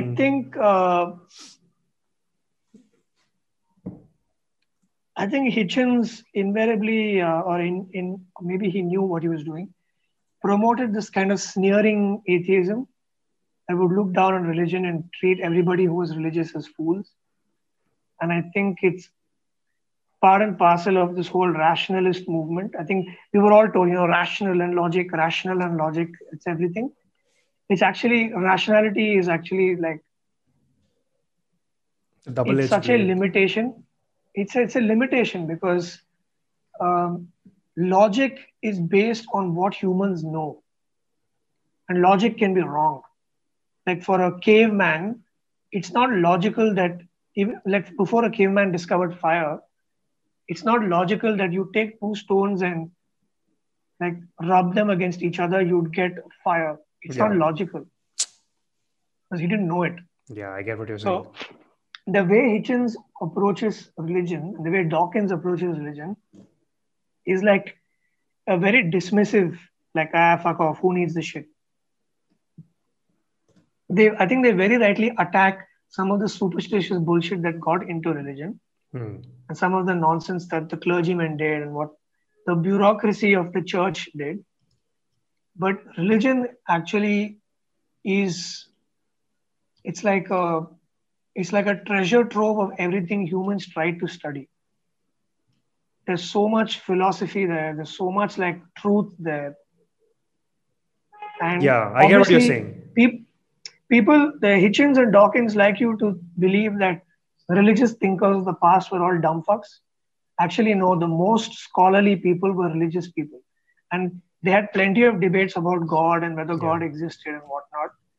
I understand where they're coming from. Where they It's the want to- bureaucracy that sucks, but not the individuals who are in pursuit of religion. Yeah, I understand where they're coming from. This Yeah. tribal nature of religion, and they're arguing against that. But like, there's a feminist author called Camille Paglia, who I follow. She's one of the OG feminists. Camille Paglia. Yeah, I think I'm saying her name right. I don't know. Maybe it's Paglia and G is silent. Okay. She's one of the OG feminists. Like, fucking amazing woman. She has a very different take. She has the same take as maybe Jordan Peterson does, that there's actually tremendous value in religion. And leaving the hokey stuff aside, because obviously we're reading what minds 3,000-4,000 years wrote.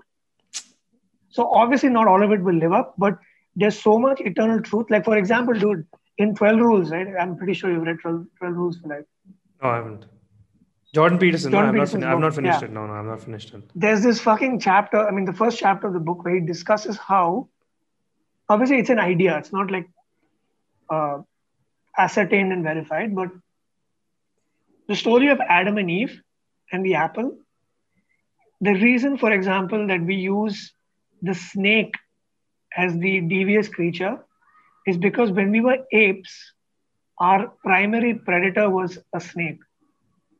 And we saw snakes that way, which is why in a story, the snake is used as the metaphor, because probably that's what our ancestors used. Correct. I get what you're saying. It's symbolism driven narratives as opposed to face value, Yeah. accepting it at It's face value. it's archetypical stories Got it. with archetypes and symbolism that contain way more truth, but is a form of information dissemination that incorporates music, it incorporates literature, it incorporates art, it incorporates architecture. So when I saw that perspective, you actually sort of realize how shallow Hitchens, at least, and I don't think, I mean, I refuse to believe that Hitchens didn't see any value in religion at all, but the messages he put across in his books, etc., as sort of this fact checker of religion, like as if, like, you know, a lot of theologians, the sophisticated theologians, they don't believe the shit that Hitchens claims religious people believe. Like, these debates, unfortunately, are not open to the public, but sophisticated theologians don't see Adam and Eve as a literal story. Obviously, Correct. For them, it's all symbolism, right? It's like how when I tell you something like, like life is like a flower, you either water the flower or you let it dry and it dies. That does not literally mean that life is a fucking flower. It's a symbolism. Similarly, no, like the idea that God that Jordan Peterson proposed in his book, which is very interesting to me, and there's a lot of people propose this idea, is that God is the ideal archetype. And the reason the Bible is arranged in a certain way is you have Genesis, which is creation, and the story that immediately follows is one of Cain and Abel. Sorry, one of Adam and Eve and finding their innocence, letting go of their innocence rather. And then you have Cain and Abel. So it's like what the Bible is telling you, or at least the writers of the Bible, or however it was compiled, the people who compiled it, the Council of Nicaea, whoever, so they're telling you, what they're trying to tell you is true morality is something that, let me try and phrase this. Take your time, dude. You're not truly moral if you're harmless. You're not truly. That makes a lot of sense. Yeah, pacifism is. Pacifism is not morality. Yeah, it is. You need to be equipped with the skill to do harm to protect yourself, but you abstain from it, harming people. That is true morality. So you're not good if you're not good if you're a pussy who can't punch someone, but you're a good who you can bully everyone, but you choose not to do it because that's not the right way out. So it's a bit like, a child's morality. Children are very nice because they're innocent and they know nothing else. But that's not true morality. You have to go out in the real world, which is why Adam and Eve lose their innocence. And that's when they discover, and the only way to discover who you truly are and to gain enlightenment or nirvana, whatever it is to lose your innocence, travel the path of danger and the dark, learn how truly immoral you can be. And only when you know how truly immoral you can be, you can come back. Something like that. And it's arranged and the Bible is arranged in that way. So there are a lot of truths in religious stories, even Indian religious stories. The Mahabharata, I think, is the greatest thing ever written. That you can just whatever, dismiss it. It's just religion, bro. Fuck it. Even a lot of the rituals we do, right? It's based out of some sort of practice. It can be even purely whimsical. That has no scientific benefit, which is fine. But it's done to evocate the senses. What is life without whimsy after all? Yeah. I mean, Netflix and chill is as whimsical as doing puja. Yeah. Think about it. For example, going to Sunday on a church. Forever and ever, you had human beings dedicating one day of the week, congregating in a specific spot and listening to sermons about morality, where they reflect on what they've done. They think about morality. They think of how they can improve themselves as human beings. Yeah. And it's a communion. That happened. So if you just say fuck religion, you're losing all of that. It's actually a great practice, whether you want to do it in a church or a normal building. It's a great practice to have. It is, so now yeah. you have support groups and all these other things. It's basically A society religion, trying yeah. to cope, because rather than surgically removing what doesn't work in religion and updating it and taking all the good things from it, they just like a tide, they just wash it aside. You know what I mean? I totally get what you're saying. Instead of learning from it, I don't see that depth. I don't see that depth in Dawkins and Hitchens anymore. It's great, yeah. Dawkins and it's like how you said, no, dude. Dawkins and Hitchens is great if you've been someone. It's a gateway. It's a gateway to understanding Yeah. your own view on religion. But it's a very shallow gateway. It's a very shallow gateway where even I was that guy. Like in college, you remember both of us, we were like very sort of these sneering atheists who would like look down on religious people and think they're stupid. But it's not that simple. It's obviously far more complicated. Correct. And Camille Paglia, for example, she stresses on teaching world religion to students as just a subject. You need to learn world religion. You need to learn where symbols come from, how cultures saw things, how cultures see morality differently, how they view men and women and their roles. And religion is just culture, essentially. Correct. Before it was taken over by these clergymen who then started to dictate what should be taught and what should be hidden. Religion was essentially science. It was trying to explore subjects. It was trying to explore different things.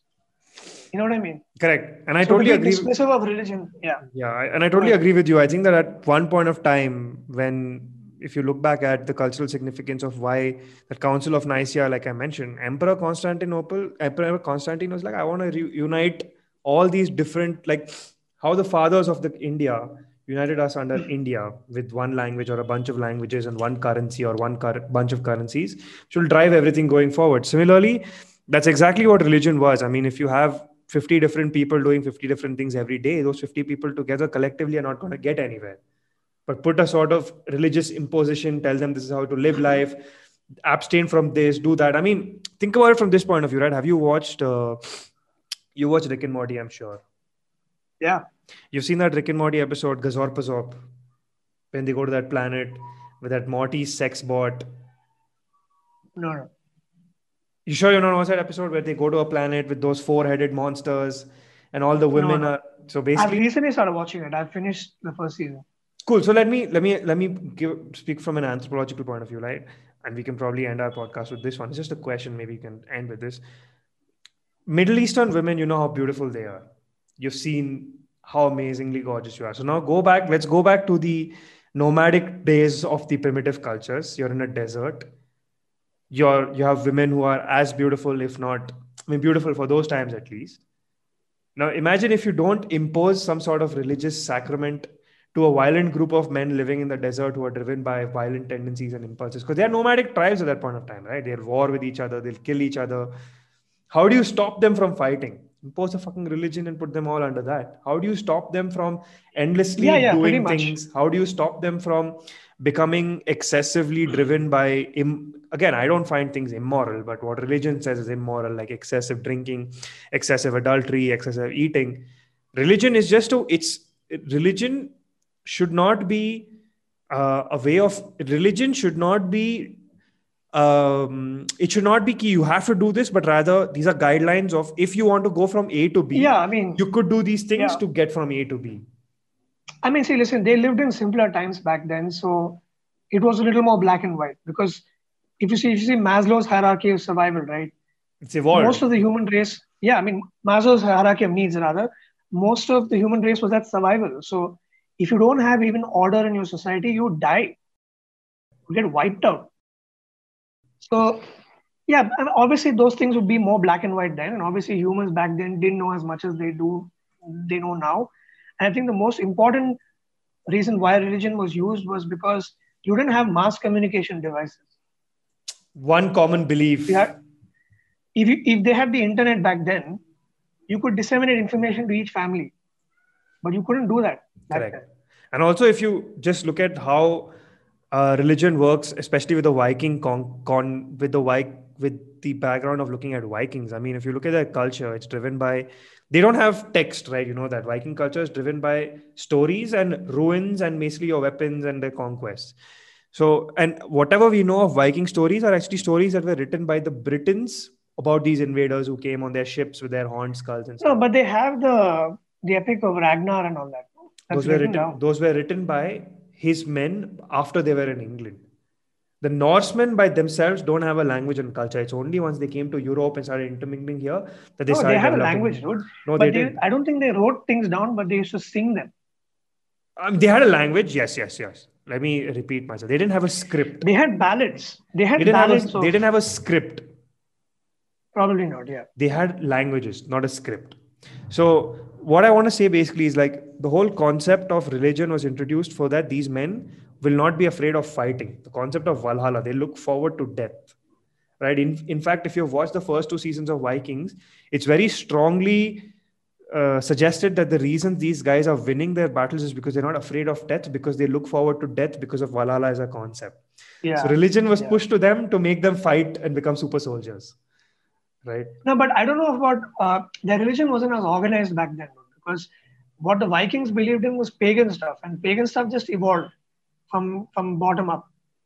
Christianity and all took it to a whole new level. Christianity became like this bureaucracy with the church Correct. and rules and clergymen and had a hierarchy of what are they called? Papacy. The papacy, Hierarchy yeah. of papacy Yeah. and all of that. So pagan religions were not organized, which is precisely why Hinduism was not organized. Or And probably whatever it's why- called. I don't like And probably I don't why like to they use the word didn't, Hinduism. yeah, probably why they didn't Yeah. fight with each other over religion as much. It's because they did not treat it as an absolute. It was like stories and Yeah, narratives exactly. and concepts for them. Yeah, precisely. Yeah, something like that. Fuck yeah. I think we've done an incredible podcast so far. I'm so happy. Like Yeah. we did this much without even flinching. So Aditya, thank you so much. Thank you so much for being part of season 2, episode 2, as you can see over there with the Assassin's Creed symbol. I look at you as a fellow assassin of mine, and I look at you as someone who I know for a fact tomorrow, day after, if I probably get someone on this show who probably I know you would also like to interview, both of us will be interviewing that person. I see it like that. Probably if we could imagine if we get Ben Shapiro on Anwar Pramanik's early night show with you and me interviewing Ben Shapiro, right? So that's how I see Remember this. that nothing is true. Nothing is true. Everything is permitted. Exactly. Nothing is true. Everything is permitted. That's my Insta bio. Nothing is true. And one guy actually texted me, DM'd me. It's like, my friend, you have the Assassin's logo as your motto. I was like, hell yeah. Hell yeah, Glad you motherfucker. spotted that.